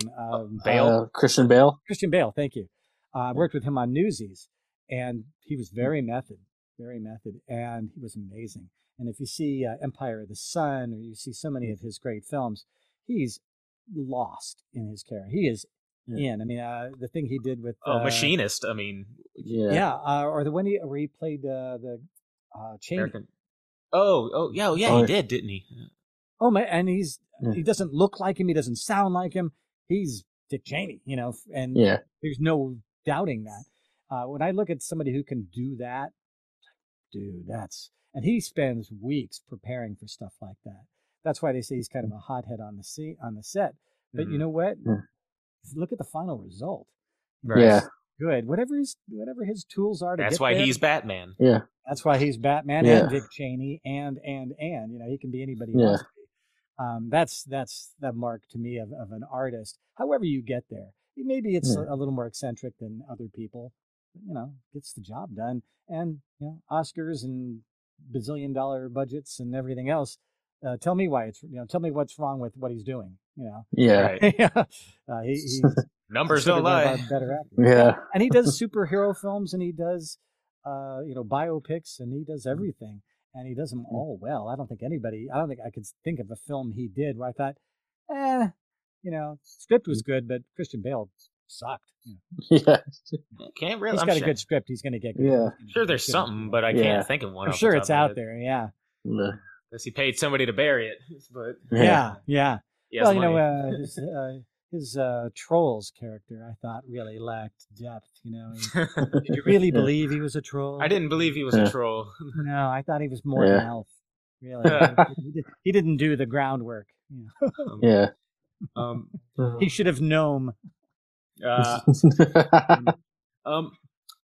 I was watching Night of the Living Dead 2, I had this distinct image in my head. Tell me if I'm close or far off, of just all the stunt people, all kind of gathered together and just trading. What are you doing today? I'm getting shot. Oh, what are you today? I'm getting run over today. Oh, Absolutely. cool. Just swapping. I'm getting decapitated. Okay. Yeah. And all with the same level of almost like bragging about it. Right. What happens? Getting run over by a meat truck. No way. There was a scene in there, and this is one of those ones where it's like, more power to you, buddy. You're tougher than I am. There's a scene where one of the guys gets hit by an ambulance, Right. and he goes flying back, and he lands in a sign, almost like a sign you'd see outside of a motel, Right. or a school where it's letters plastered on there. And the way that thing was built, it was a real sign, and you got the plastic part here, and then there was sort of a base made out of concrete, and he was on something called a jerk line or a jerk harness. So he's got a harness on. The thing comes up and it stops. And from the angle, this jerk line basically is attached to a motor, and it just pulls him, and he goes flying back. Or might even been at what they call an air ram, where it's like a catapult, Right. and it's air powered. Yeah, it was actually a catapult. So he's on this thing called an air ram, and it fires off, and he goes flying back into the sign. But he didn't quite make it. Ooh. He landed on the base, and he On the landed concrete? backward, right on his ribs. Ooh. And clearly it had broken something, a rib or whatever. And I see him get up, and everybody's like, "Oh shit!" And he goes into his room, and he's got duct tape, wraps it around, walks back out. Let's go again. Tell me we at least were filming. Tell me you got that at least. Well, the thing, they couldn't use the one. Oh, They got no. hurt. Couldn't use it. And so they decided to go again, and he did the stunt with what I have to believe was a broken rib. Oh my god! And that must have hurt. I mean, just breathing. I mean, I don't know if you guys have ever had a rib break or anything like that. It's hard to breathe. Yeah. And so there he goes. He goes right back out and does that. I remember turning to the stunt coordinator saying, "I will never, ever be that durable." By the way, I get anything more than a hangnail, I'm crying like a little girl, and I'm going to pout, and I'm going to take my ball, and I'm going to go home. No.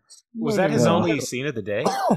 What's that? Was that his only scene, or did he have a whole day? No, he was on the show for other things as well. And so he had a whole day of just a badass. Yeah, I mean, that may have been his only stunt that day. But it was that evening.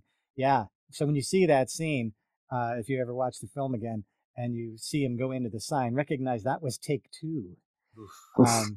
Take two with a apparently. I'm pretty sure it was a broken rib. Yeah, Man's made of stronger stuff than I am. Yeah. Stronger stuff than most people. I mean, I tell people, being a stuntman's like being a football player. You expect some bumps and bruises and getting knocked around. That's part of the game. Broken rib, they would take you out. Concussion, they would take you out. He went back. Went back for more. And the stunt coordinator, was kind of at the, he's got a spot he's in. If he thinks the guy's really hurt, he won't let him do it. But if the guy says, "No, I'm fine, I can do it," and he seems to be, competent and capable to do it, and doesn't seem to be in such bad straits that he can't. Hey, we really can't get anybody else in here very quickly.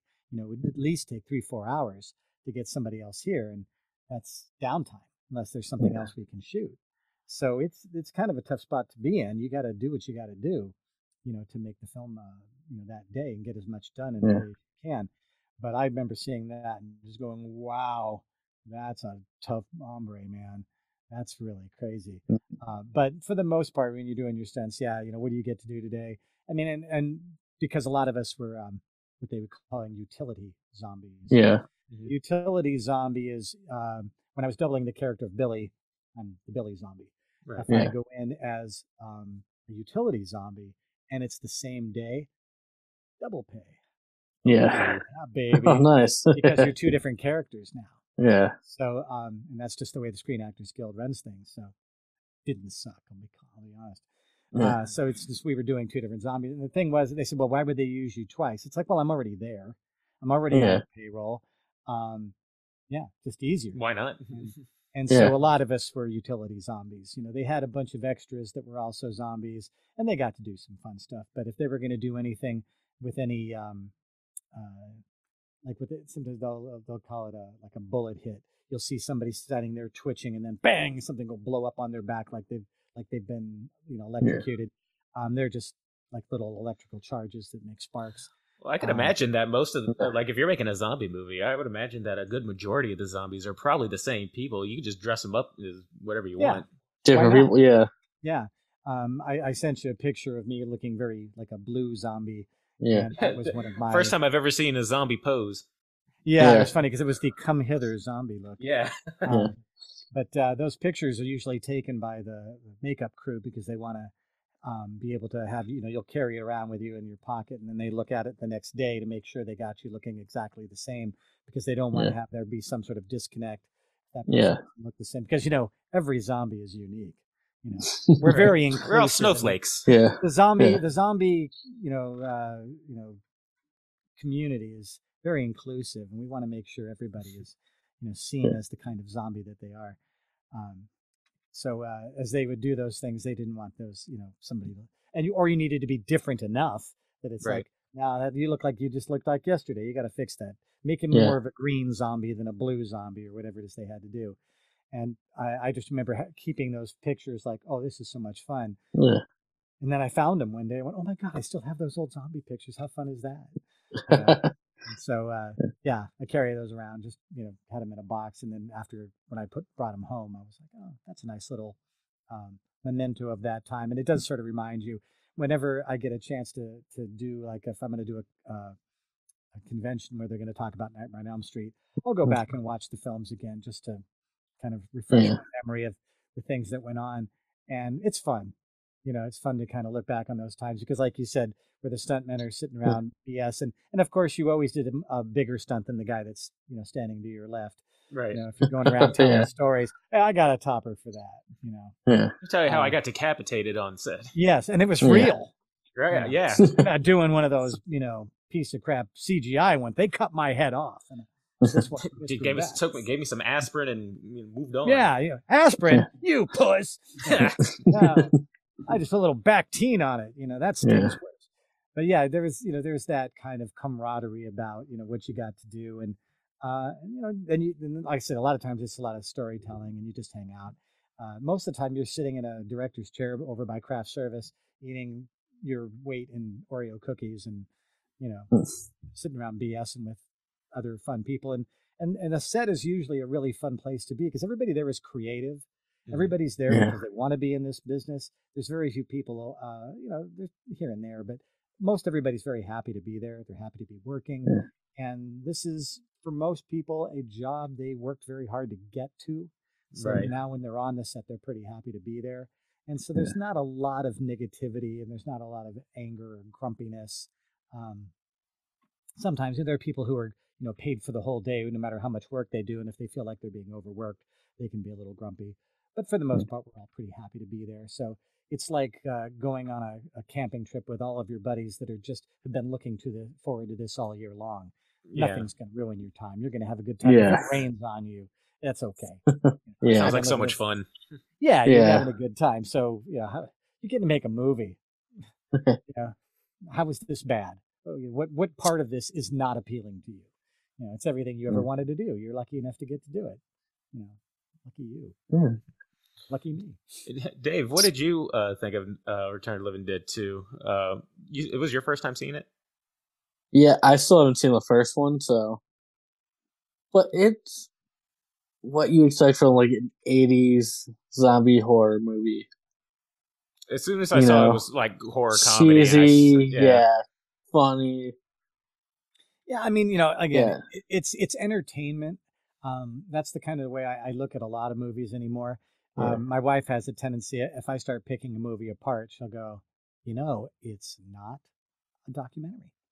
Is fiction. It is fiction. Yeah. We were watching Maestro the other night. Yeah. Oh yeah. Amazing. And people I've heard complain that Bradley Cooper doesn't look 25 in the beginning, although I thought he was convincing all the way from 25 up to 80. Amazing makeup and all the rest. But, people were saying, well, I don't think he was convincing as a 25-year-old. I'm like, it ain't a documentary. It is an entertainment, and it's a biopic, so there's going to be elements to that. But to me, if I'm watching a film I didn't walk into Return of the Living Dead expecting, the height of drama and the sorrow of a nation or something. It's an entertainment. Go in there, have some fun. Stop taking everything so damn seriously. It's not meant to be, a deep, dark treatise on the human condition. It's a zombie movie. Enjoy it for that. And if you don't like zombie movies, don't go see it. I hear a lot of people talk about movies they don't like. I'm like, well, why did you go see it? You clearly don't like horror movies. Why did you see it? Well, I got dragged into it. Well, then you're really not in a position to make a real critical, you're easily manipulated. Assessment of it. You hated it before you saw it. Yeah. So how is it gonna? I mean, if you came away and said, "I hate horror movies, but I really loved this one, and I don't like horror movies," well, that would be a nice critical back, because you converted somebody who wasn't really into these kinds of things. But if you walked into the door hating it and you hated it when you walked out, well, there is a big shocker. I'm sorry you didn't like it, but for people who like this film, they love that film. Right. And that's all you can really hope for. And these ones, most of the horror films to me were very much that. If you like horror films, this is a good one. If you don't like horror films, there are no good ones. Right. Yeah. It's sometimes you just need.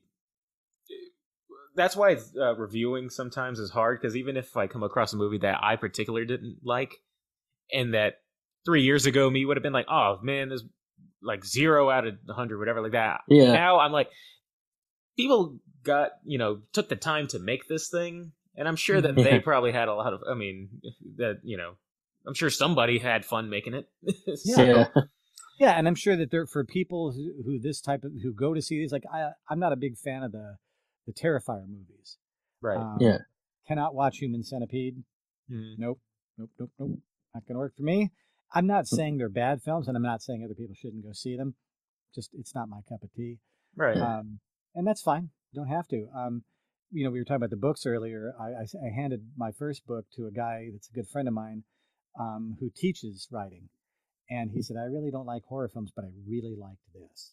Oh, that's got to be a really good compliment. He said, this particular genre I avoid. He said, but because you're a friend, I thought I'd read it. And he said, and there were a couple of places I stopped down and was just like, oh, gosh, that must have really hurt to write. That's really a sad, moment. Yeah. Like, okay, good. I managed, even though you know me, to suspend your disbelief well enough that you could enjoy the story. Even though it's not your genre, right? That's a nice thing to do. And I hope when people would when they were putting my book in Amazon and some of the other places, they were talking about category, and I said, "Would you call this a horror book?" And I'm like, "Horror? That's okay. You got to define horror for me." So broad sometimes. Yeah, right? They're like, "Well, you mean psychological thriller?" I'm like, "That's not." It's not entirely that either, Yeah. And so looking at that, when somebody says, is your book a horror book?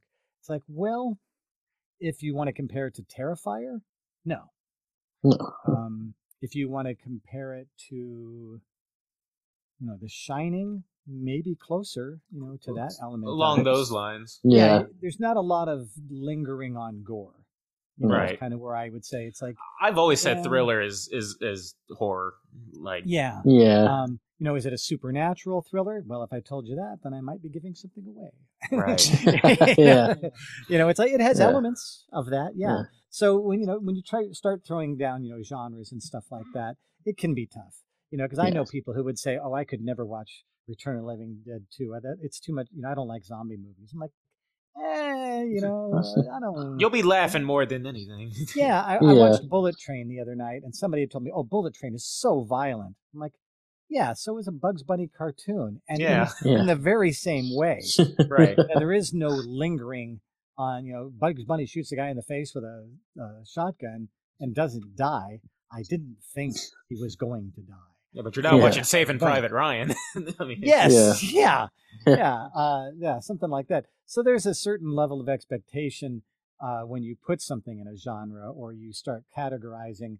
It's like, oh, please don't categorize it that much, because I don't want to shy away from a particular title, but then I don't want to have you say, well, I don't like horror, so I wouldn't like your book.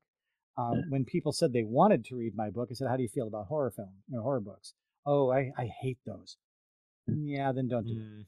Because it's got enough of what you would consider a horror that you wouldn't enjoy it, and I don't want you to review it if you're going to hate it from page one. And I don't want you to be nice either. Like just for, and if somebody says, oh, I love horror films and I love horror books, well, then I hope you'll enjoy this. But be honest, So it's much nicer to have somebody who isn't gonna, be negative from the from the get go. Even my friend that did it, since he's a writing teacher, he thought he was looking at it as more as a project. I'm going to be helping grade something for a colleague, more than he was going to be affected by the story. And the fact that he was affected by the story is a huge compliment because he wasn't going in with that. He was going in there to, cross T's and, put commas in where they belong and that sort of stuff. And the fact that he got lost in the story and stopped doing that after about page 5 says that I created a character that, and I created an environment and a world that he wasn't expecting. And that's, that's the really high compliment. I've had people see some of my films or see me in a theater thing and said, in the beginning, I was kind of thrown by the fact that it was you, but I kind of forgot about that. Yeah. Okay, cool. Because when you know acting. Because when you know somebody, it is hard to kind of. I've said before, it's tough for me to watch movies that my friends are in because I'm looking for their part. Yeah. And I know them, so any chance of being sustaining my disbelief or whatever, so taking them seriously, it's going to be very, very difficult. But if it happens, it happens. Sometimes I'll look at the credits afterward and go, "Oh my gosh, I know that guy," and it's great that I didn't notice it in the making of the film or in the watching of the film. I didn't notice till the credits. Good. That means they were unobtrusive enough that I, wholly invested in the story and the characters. And that sounds like a fun game between like people in like the stunt community, just like a game to see. I wonder if I could spot any of my friends up in here. Yeah. Oh, and you can't help it. Yeah, you really can't help it. I mean, now that I'm older and most of my friends are out of the business, I'll still look at the credits to see if I know anybody. And a lot of times it's like, oh, I know their kid. I mean, that's that's Jeff's kid. Oh, Jeff. Oh, a lot of them follow in the same footsteps. Yeah, that's a very interesting thing about the stunt community. It's very family driven. Back in the day, there were the Epper family. If you watch anything 1970 to probably 2000, you're going to find the last name of Epper in there because mom was a stunt person, dad was a stunt person, all the kids were stunt people.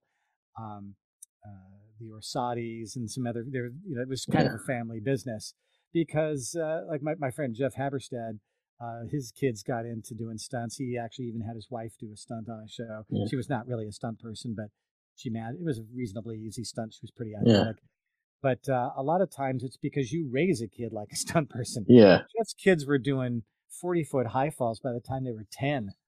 you know, and he's a motorcycle rider and a hot air balloonist and a parachutist and, you know, all of these things. And that was just, you know, daredevil skier, snowboarder, whatever. And he took those activities and they would, you know, the kids would do them with him because that's what they did. We're going to go black diamond skiing today. You know, kid's 3 years old. He should learn how to drive, you know, do a black diamond by now. And so your kids were raised with a certain level of athleticism and risk taking in their fun. You know, right. You wouldn't force them into it. It was just, they'd be kind of like, oh, this is just the way this is fun for us. Yeah. And so, so the family element of it. Plus, it's also a nice industry to be in. It's much easier if you're to, you know that your kids are going to do well if you hire them for a few jobs and start their career. It's very hard Give to get them into some the tips business and anyway. tips of the trade. Yeah, and it's a very it's a tough business to get into because you don't want to hire people to work with you don't like, because who wants to work with people they don't like? Yeah. So unless that person has a skill that no one else in the world has, you're going to work with people you know and care about. And so I would say back in the day, there were maybe 300 working stunt people is all in the whole industry. There'd be a lot of fringer people who worked a day here, a day there, but the majority of the work was all done by a very small group of 200 to 300 people at most. That's so interesting. To be in that family was a very, you know, that's a feather in your cap right there. You know, so people say, wait, so how many films did you do? You know, 20, 30 films and TV shows too. Yeah. It's like, well, so you were really in. It's like, You look back on it and go, yeah. Yeah, I mean, it's almost a realization when when you get to a certain point, you're like, wait, have I made it? I don't feel like I've made it. I still feel like me. You've sort of made it, yeah. You know, you made it to a certain extent. So when people will talk about, well, how often did you work? And I'd say, you know, I worked a couple times a month. I'm like, oh, is that all? It's like, try it. Yeah. You know, I know guys who worked once every couple of years. You know, so a couple of times a month looked really strong to them. And I know other people who were working, you know, every week. But if that's very, very small subset, that's unicorns, you know, for sure. Because in order to work all the time, you have to be the stunt coordinator or a good friend of the stunt coordinator. Like if you were working on do you know the show The Dukes of Hazzard? Oh, yeah. Yeah. Okay. Oh, them old Duke boys. Them Duke boys. Now, the guys who worked on that show, there were stunts every week. Every week they were going to jump that car. They were going to, you know, they were going to do something. Right. So if you were on a show like that, you could work every week. But you'd have to be doubling, you know, two of the primary characters in order for that to be true. Yeah. And you'd have to have a good range of skills. You couldn't just be a car guy. You'd also have to be a fighter. You might have to do motorcycles. You might have pyrotechnic stuff. Do burns or whatever. And so those are, you know, again, very few and far between jobs or stunt people, because, you know, there's just not work every week for most film people. You know, you do a film, 9 weeks go by, that film's over. So you're back out on the street, you know, looking for something else to do. And I know guys who worked months at a time, you know, which is crazy. There was a guy named Larry Nichols. Larry Nichols was Macaulay Culkin's stunt double. Okay. Little tiny guy. Not a dwarf, or I hate to use that term if that's the wrong one, but he was, you know, he was perfectly small in stature. Small in stature. And not he didn't have like super short arms. He just looked like he was like a small person. Yeah. Just, you know, looked basically at the same height and weight as Macaulay Culkin. And I didn't even know he was. I didn't know he wasn't the kid at first because I didn't know who Macaulay Culkin was. And but Larry worked on a lot of films, and he would be on for the whole run of the show. And, you know, probably a very, very wealthy man living in a very big house in a very good part of town now, because he just worked on so many films, and he would be on for the whole run of the show. And that means the residuals are bigger. That means everything's better. And so those, you know, people would say, gosh, that, you know, as a stunt guy that's only, you know, maybe 4'5", what a weird niche. Like, yeah, that's a weird niche all the way to Beverly Hills. Yeah. I'm sure he did quite well. I'm sure he's not complaining. No. And even at the time, it was like, I mean, for me, I was in the same boat, just not as deep into that boat. I doubled a lot of kids, a lot of 15, 16-year-olds. My niche was 14 to 17-year-old boys and girls. So right. I doubled a couple of women because the stunt women didn't want to cut their hair. I got you. They'd find a guy that had, I had hair back then. They'd find a girl that had a hairstyle very similar to mine, and Lori Petty was a woman I stunt doubled for a little bit. Okay. And so I had my little niche. Larry just had the niche of a lifetime. Yeah. Anytime there was, and those kids would never be allowed to do their own stunts. Never, ever, ever. No. And so Larry would always be. He was number one on a lot of speed dials of projects going on. Yeah. And he was, he was a good stuntman. He wasn't, super daredevil, but he didn't need to be. Most of the time, the stunts that he did, he just happened to be the right height in the right market. Yeah. Exactly that. And me too. And I tell people I was not the best stuntman, not by far. I wasn't fearless the way some guys are. And I've always said, I don't think fearless is a good trait in stunts, because fearless people get hurt because they're not trying to eradicate every possible opportunity to get hurt. Right. Whereas for me, I'm like, hey man, if I can put a pad right there, I'm going to put a pad right there. Well, they're not even going to see it. Yeah, well, I ain't falling on it. I want to keep working. Yeah. I may have to do this stunt 5-6 times today. And if you fall on an elbow and that, on concrete, that's going to hurt a lot. And you're going to do things differently. And, you don't want to be hurt. So plus you also, the other thing, another little kind of behind the scenes thing is, as a stunt person, if you did get hurt, you probably wouldn't tell anybody unless it was obvious. Mm-hmm. When we were doing Elvira, we fall through a ceiling and I hit my own knee on my nose as we landed on the ground. I was looking down, my own fault, and my knee got me right back in the face. And everybody was like, "Are you okay?" I said, "Oh yeah, I just got some dust on my eyes. I'm gonna be okay." And I go into the bathroom and I'd clearly broken my nose. Yeah. It's like shoving some toilet paper up there to get things to stop bleeding. Yeah. Try to straighten things out as best I could. And the issue behind it was I just didn't want the stunt coordinator to think, number one, I was so inexperienced that I actually got hurt. Right. That I was so fragile that I couldn't do it again. And so you don't want them to hold up, production because you can't do it. And probably as part of it was also just that common guy thing of like, no, I'm fine, I'm good. Yeah, most guys are that way. I'm actually quite the pansy in that way. I'm a physical coward. I'm not ashamed of that at all. I can't draw blood. I can do it. I give blood all the time, but I can't watch it. Go ahead. I'm like, what's the matter? I'm like, I don't like seeing blood leave my body. I think that's natural. It's supposed to be in there. Yeah. It's better to do it voluntarily. I'll give you that. But yeah, I don't like, I don't want. I know guys who are like, oh yeah, I can hit the ground. Watch this. I'm just backflop, and it's like, dude, I wouldn't do that for anything less than $600. Yeah. Sorry, it's just stupid just to get hurt just for the sake of proving how tough you are. Yeah. But there were those guys. I mean, I know it's my job to make it look like it hurts, but it's exactly what it is. It is supposed to look like it hurt. If it's actually hurting you, shouldn't hurt much. Right. The very first film I did was Christine. I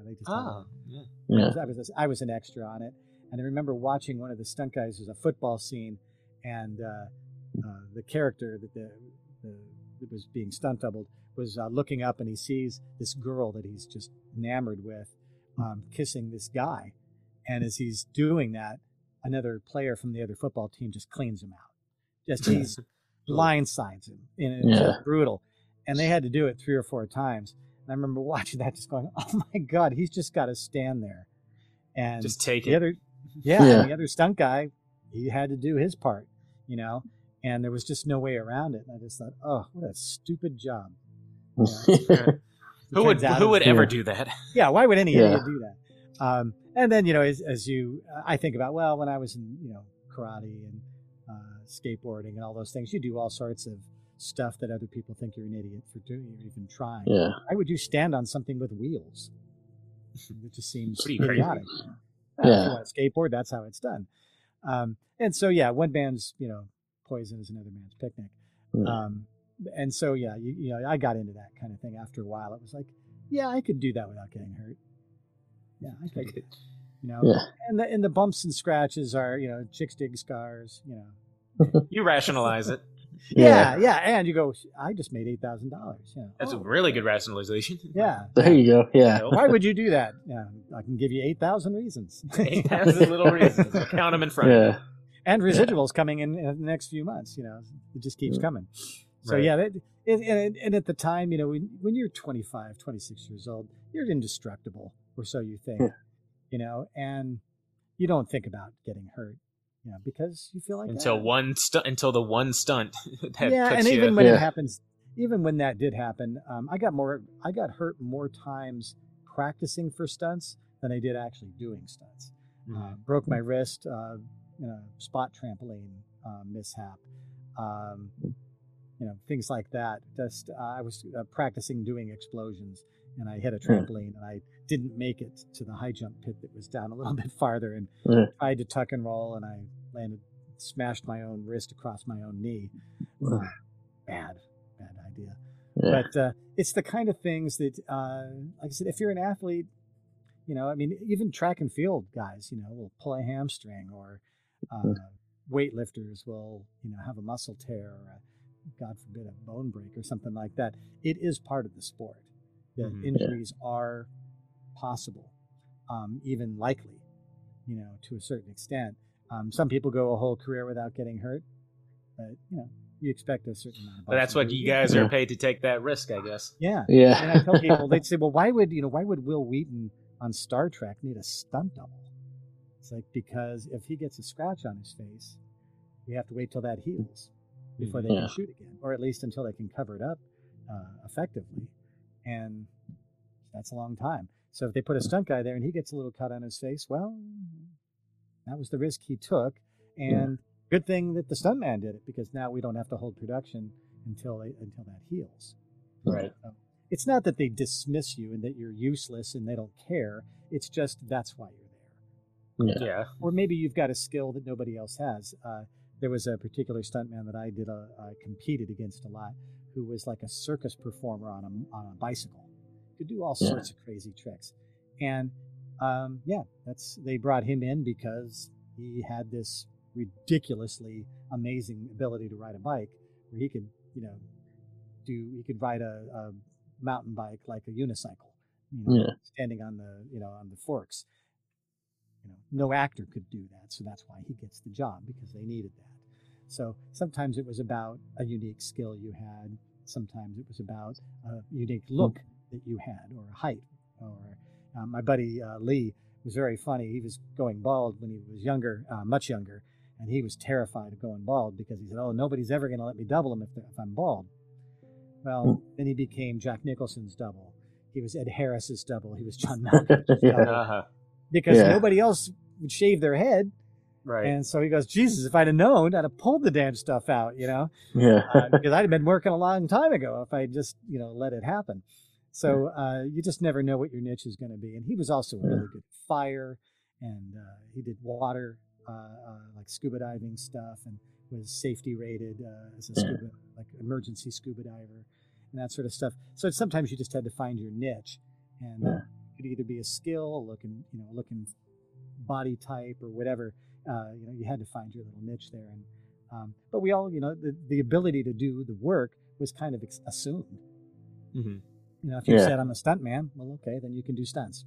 Nobody questioned that. You just got on the set. Take your word for it. Yeah, they really would, and unless it came down to it and you went, I can't do that. It's like, well, what are you calling yourself a stuntman for if you don't know how to do a fight? What are you doing a stunt for? If you come in and tell me you can ride a skateboard, then you can't. You'll never work again. Right. That can happen. Well, I just want to pause right here for a second. We've been on for about 2 hours. I just want to make sure that we're not keeping you. I just want to make sure I'm not keeping you from anything. No, God, I've done a small number of podcasts, and I was like, wow, we were going to go 30 minutes, and it's been 9 hours. And I was like, God, I talked so. No, I was worried that I don't want to be the one that cuts it off, but I'm on my phone with 10% battery life. That's okay. I saw we were at the. Oh no, don't. No, that's why we love having you on. I was worried that we weren't going to have enough to keep up with your. We love hearing these stories. That's why we love having you on. And feel free to trim this down if there's any weird cuts. Oh no, all 2 hours. No cuts. Any weird cuts, just blame on me. I love doing this stuff. I've got a couple of conventions booked for next year already. I got one in February in Ohio, and people say, it must be exhausting. It's like, no, it is exactly the opposite. I love being able to tell somebody some tidbit about a film that they didn't know, because they get to enjoy it all over again because they now know this little tidbit, and they'll go back and watch it and tell their friends. And I never tire of it because it's fun. It was always fun. It was always my dream to do this sort of stuff. And so when somebody else wants to talk about it, you get to sort of have that little, you get to relive it a little bit. And if the other person was like, oh, that sounds so awesome, it's like, yeah, I know it was. So yeah, I never tire. To my wife, this would be the absolute worst thing. He's still talking about himself. Yeah. Chit chat and storytelling. Oh, that's like dentistry to her. But she likes to just sit alone and be quiet. That recharges her batteries. Where for me, being able to talk to new people and tell them about things that they're interested in and be an authority of some sort to that. Best thing ever. Now you just need to next time you're doing conventions, come along the East Coast so I can come and shake your hand. I am working on that. I've actually got one. I'm hoping, I can't say it yet, but there's one in I believe it's in Maryland, so not terrible far, but and I could make that drive. Community in Pennsylvania. I don't know what is going on with Pennsylvania, but there are conventions every weekend year round in Pennsylvania. Just a huge community out there. But I do want to get to the East Coast. I've got a lot of folks I've met online that go, oh, you got to come to the East Coast. I'm like, I'm working on it all the time. I promise you. I mean, I love doing the shows just because of this. You get to meet new people. Their enthusiasm is equal to mine about films. They want to ask questions. And when they ask those questions, sometimes they remind you of things that you forgot all about. You're like, oh God, I love that you know that. Oh, that's so much fun, And it just, it just makes it much more fun and exciting, and it's just a real, it's a kick.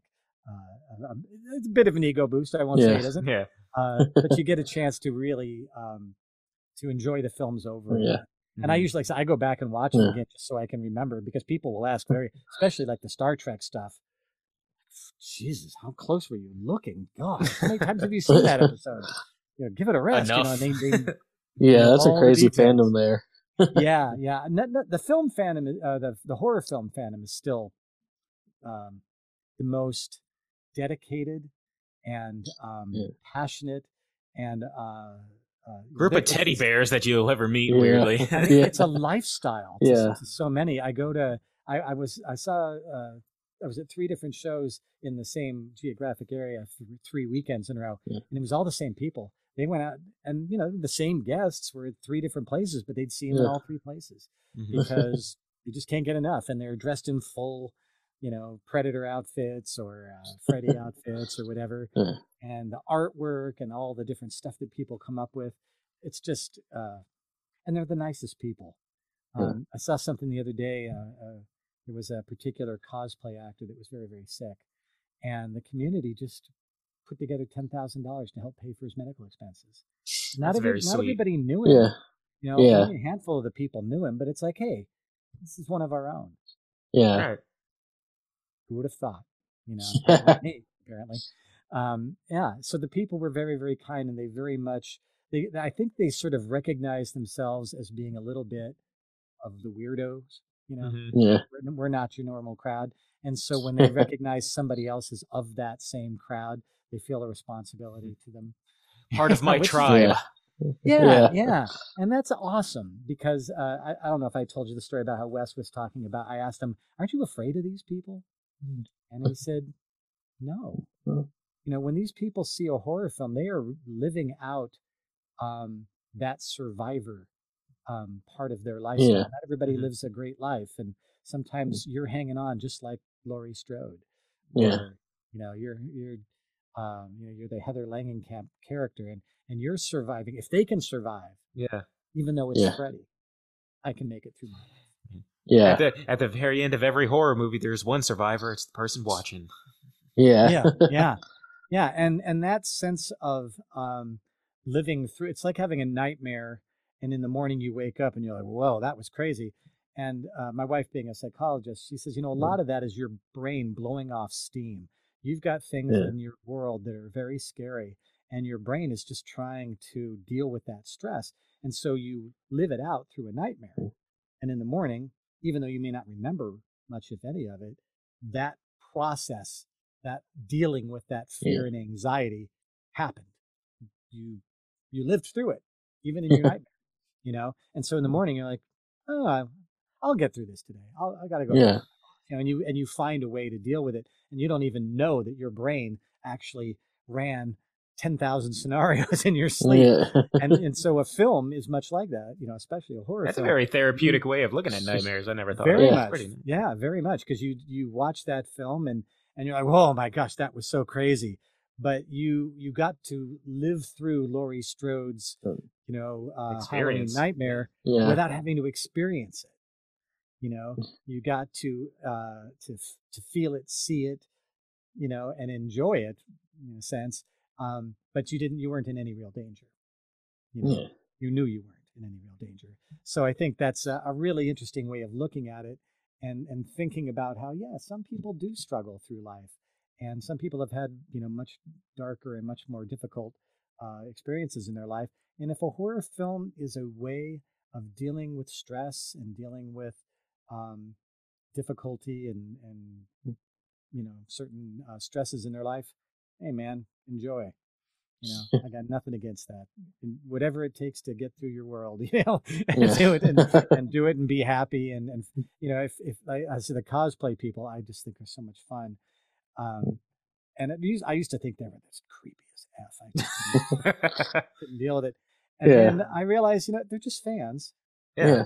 Under that ghost face is a realtor, or a nurse, or somebody who, this is just how they spend their weekends. They're not trying to hurt anybody. They're not, they're not actually thinking of killing somebody. Just having a little fun. They just love the movies. Yeah. Yeah. And, and when I've had friends go, those people are freakazoids. I'm like, yeah, but they own it.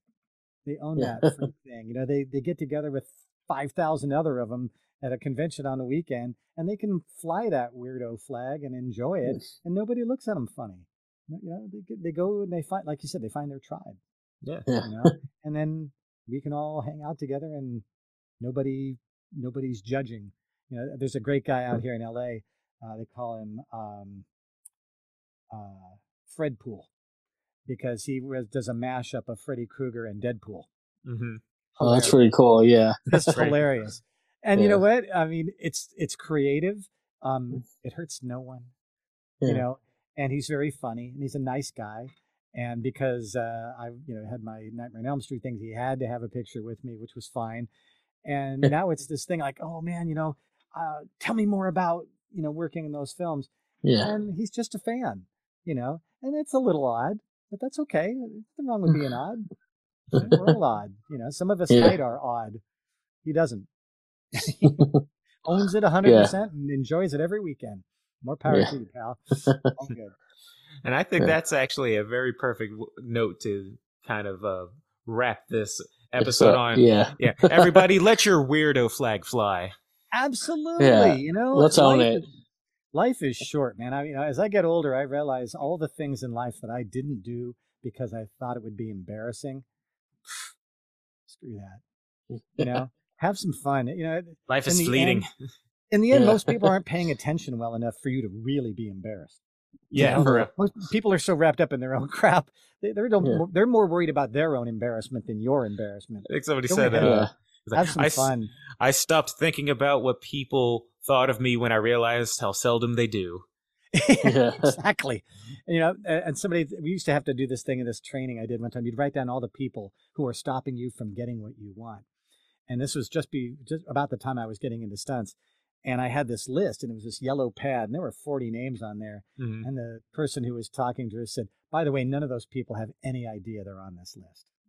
Yeah. They've got their own list, and you're probably on their list, and you couldn't give a rat's ass about them, right? I'm like, right. For the most part, I'm really just worried about trying to accomplish my own goals. I'm not trying to keep any. I don't have time to try to keep someone from their happiness, and I don't dislike anybody enough. Like, well, that's how they feel too. So stop looking at your life as there are people out to keep you from achieving, your goals. They're just trying to achieve their own.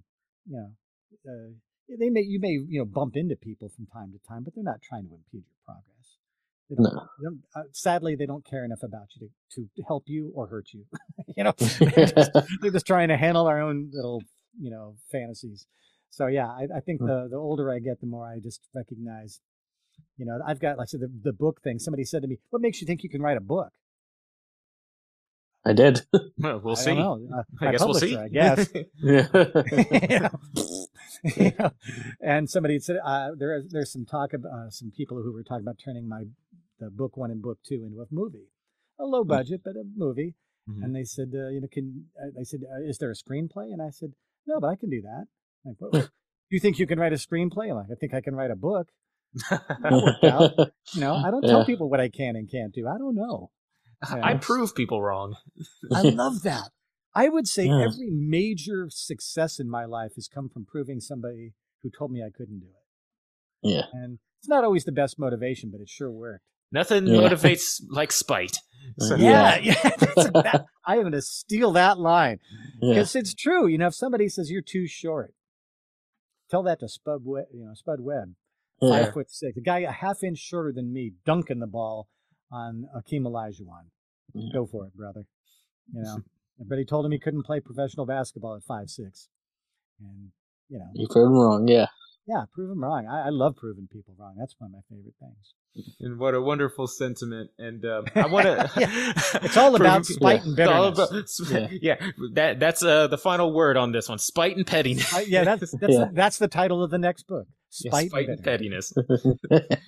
But thank you again for taking time. My pleasure. Taking 2 hours out of your day to come and talk to us. Please edit this. Please edit this. No, it's 2 hours of good stuff right here. It's always a good episode when time will just go by where I go, oh crap, 2 hours? Oh dang, we must have been really enjoying the conversation. I know we were. Yeah. Me too. Thank you so much. And if you could say one more time, the name of the book is Out of His Mind, and it's going to be dropping when? February 18th? It'll drop February 17 or 18 of 2024.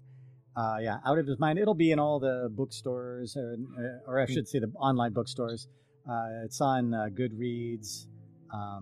The audio version will be on Spotify and Apple and all the other podcast kind of places. And and on Chilling, if you like the Chilling app. And even if you don't, it's still going to be there. Yeah, it's still there, whether you like it or not. That's on there, and it just became released for free, which is kind of cool. So if you you like a good scary story, and I would say if you can do By His Hand first, Out of His Mind. Out of His Mind is a bit of a standalone book in its sense, but it's certainly richer if you know the first story. So I would say listen to By His Hand first, and then Out of His Mind. I think it makes a lot more sense. Somebody actually did read the second one first and said, "Oh, I wish you'd have told me more about what happened to the character of Jill." I'm like, "Oh, I did." Book 1. But yeah, that's a great way. And if you happen to be in somewhere in Ohio, in February 3rd, we're going to be at something called Monster Fest Mania. Come on, I'll be selling the books actually at those locations as well. Okay. Okay. And we'll be having the third signed copy of By His Hand, which should coincide with this episode's release date. So, as soon as the books for Out of His Mind are handy, I'll send you copies of that too. Yeah, and those will go out to somebody in the very next one. So, much appreciated. Yeah. So, once again, that's been Chris Thomas. That's me with Broke Rider Dave, and thank you very much, William Perry, for coming on. My pleasure. Whew, 2 hours. And we're out. We're out. Oh my God, I did it again. No, we did it. We did I'm it. horrified. That's the greatest horror. is talking too much. You had your finger up. I thought it was talking to you. Well, I'm pointing at myself. So. Oh, yeah. No, I was worried that we were keeping you. I was like, I hope he knows. I hope he doesn't have like something else that he's got going on. Yeah. No. I hope he doesn't think that he's being polite and talking to us. Yeah. No. And it's funny. Yeah. I have done a handful of other podcasts, and they're like, we're going to have to edit. I'm like, oh God, please, please do. If any part of it is, just kind of, there's a lull in there, please. And I found what people have done in the past is if I talk about a particular scene, they'll cut to the clip, and then that makes it easier to cut away and start on another piece of the conversation elsewhere. Yeah. So I don't mind. I would never be offended by Maybe that. I might, with ones that go like this, I might do two, just the uncut long version and then an edited version. So. Yeah. And tell me when you guys are doing this, because one of the advantages that I try to offer to people when I do podcasts or any of this stuff is because my publisher is in England, he's got a following over there. And so we end up expanding who gets to listen to the podcast because I directly tell him, hey, I did a podcast. I talked a crap load about the book. I would, and he's like, you talked about the book? I'm like, yeah. He's like, nobody talks about books. So he loves that, and so he will share it out to his. He's got 10 or 15,000 followers over in England and across Europe. So it just helps to hopefully expand your audience to people who might not ordinarily, listen. Well, that's much appreciated. Podcast. We appreciate it. It's good for everybody. Yeah, the plan is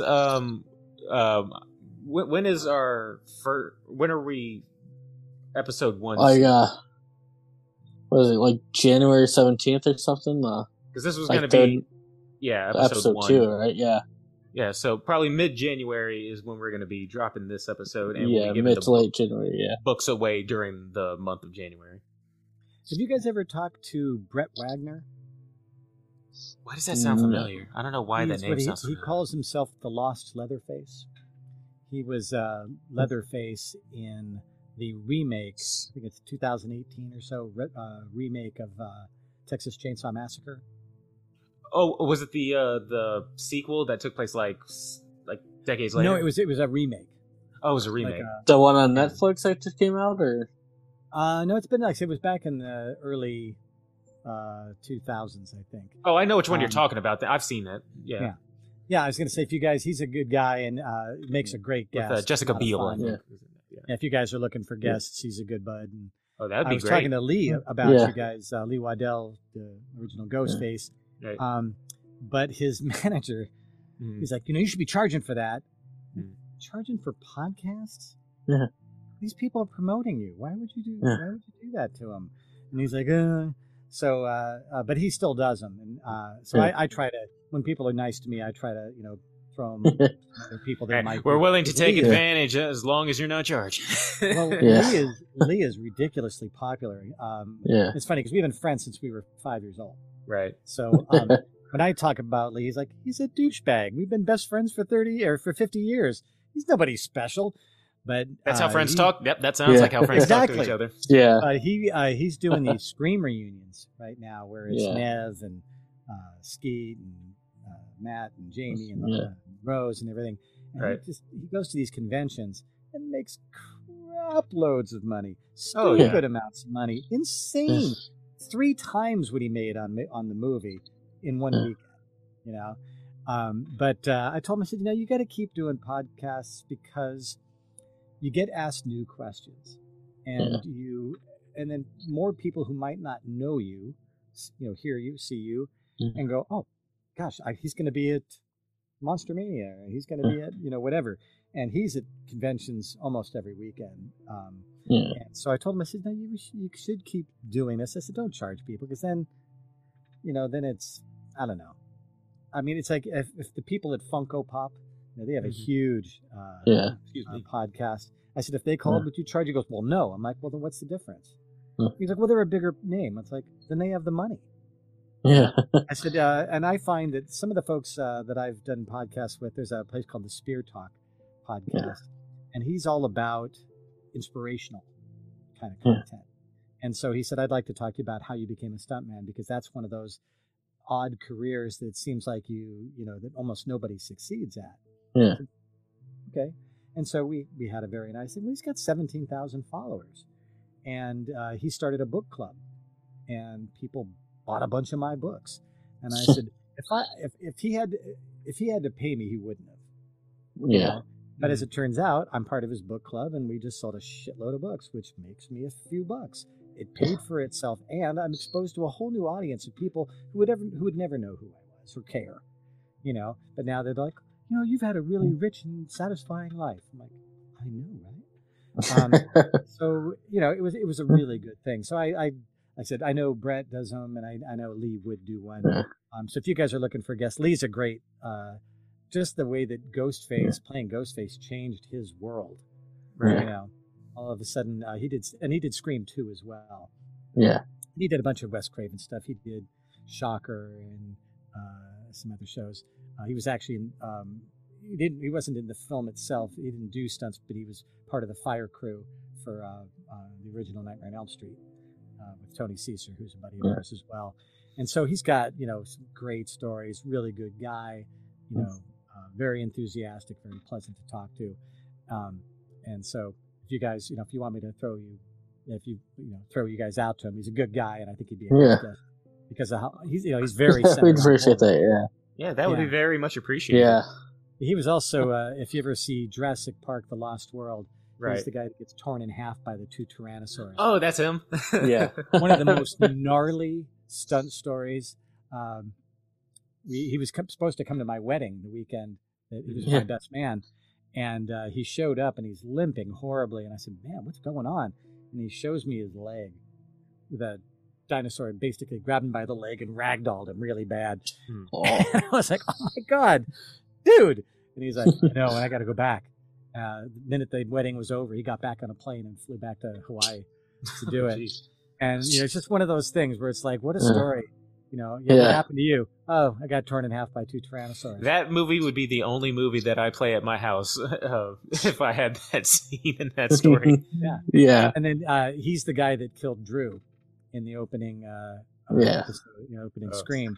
So it's such an iconic scene. Iconic horror film scene, in the past 30, 40 years.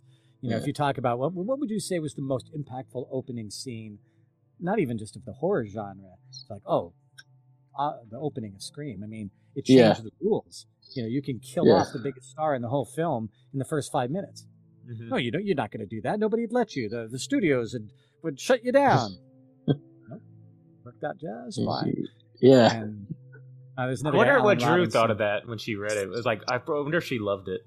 I think she did love it. Yeah, I'm pretty sure I've seen interviews where she talked about how much she loved that. Yeah.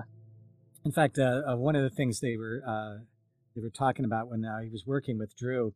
Drew's very much an animal rights person, and they were trying to talk to her about how they were going to get her in that horror mindset. And she had talked about how the most awful thing she'd ever heard of was some boys poured gasoline on a dog and lit on fire. And so Wes asked her, "Is it okay if I use that with you?" And she's like, "Yeah." And so right as Lee is about to come through the window, he's like, "Drew, they're putting gasoline on the dog. Drew, they're lighting a match." Oh. And she just fell apart. It's like, bingo, you're in exactly the place we need you to be for this film. Sorry, but we did. But you watch some of the behind-the-scenes stuff, which actually I found on YouTube, and there's a scene where Lee's chasing her. He's just stabbed her. He's just thrown her to the ground, and she lands on this kind of thin high jump pit, and then she jumps up and does a dismount. And so she was able to go from, abject horror to Mary Lou Retton, doing her dismount in 3 seconds. So she clearly was having fun with it, even though she had to go to a very upsetting place as an actress. So I think and Jada Pinkett is in Scream 2 was killed by another friend of mine, a guy named Alan Robinson, and she talked about it too, about how being the opening kill in a Scream thing, it says that you've made it because you're the big star they're going to kill. Yeah. They wouldn't just kill anybody. in the opening scene of Scream, they have to kill somebody important. That way we can tell everybody anything goes. Yeah. That's one of my favorite things about that film is it just said, you may think you understand horror films, but you don't. No. Not anymore. We're going to take all the stuff that you know, and we're going to turn it all on its ear, and you have no idea what's going to happen. Don't think you understand what's happening here because you don't. And that, to me, that's what makes a horror film horrible, or horror filled. Horrible. Yeah. If you know what's coming, then you're like, all right, let's see. Let's get it over with. Stab him in the eye, put the knife through his head. Let's go. Let's see it. And that to me is boring. Yeah. Anyway, I'm gonna let you guys go, and I'm gonna go get back to whatever it is I'm supposed to be doing. Work on the sequel. Yeah. No. Unless you guys want to do baseball stories, I won't have anything new to talk about. Well, yeah. Next time, come on. We'll talk about Field of Dreams next time you're on. Yeah. There you go. All right, gentlemen. Thank you so much for your time. I really appreciate it. Thank you. We appreciate Thank you. All right, man. Thanks. Be good. All right. Bye. Hey, everybody. Thanks for listening to Body Bag Podcast. Be sure to like and subscribe and leave us a comment as to what you'd like to hear us review or any horror movie topics you'd like to hear us rant and rave about. And while you're at it, you can find us on Twitter at BodyBagPod and on Instagram at BodyBagPodcast. Thanks, and we'll see you next time.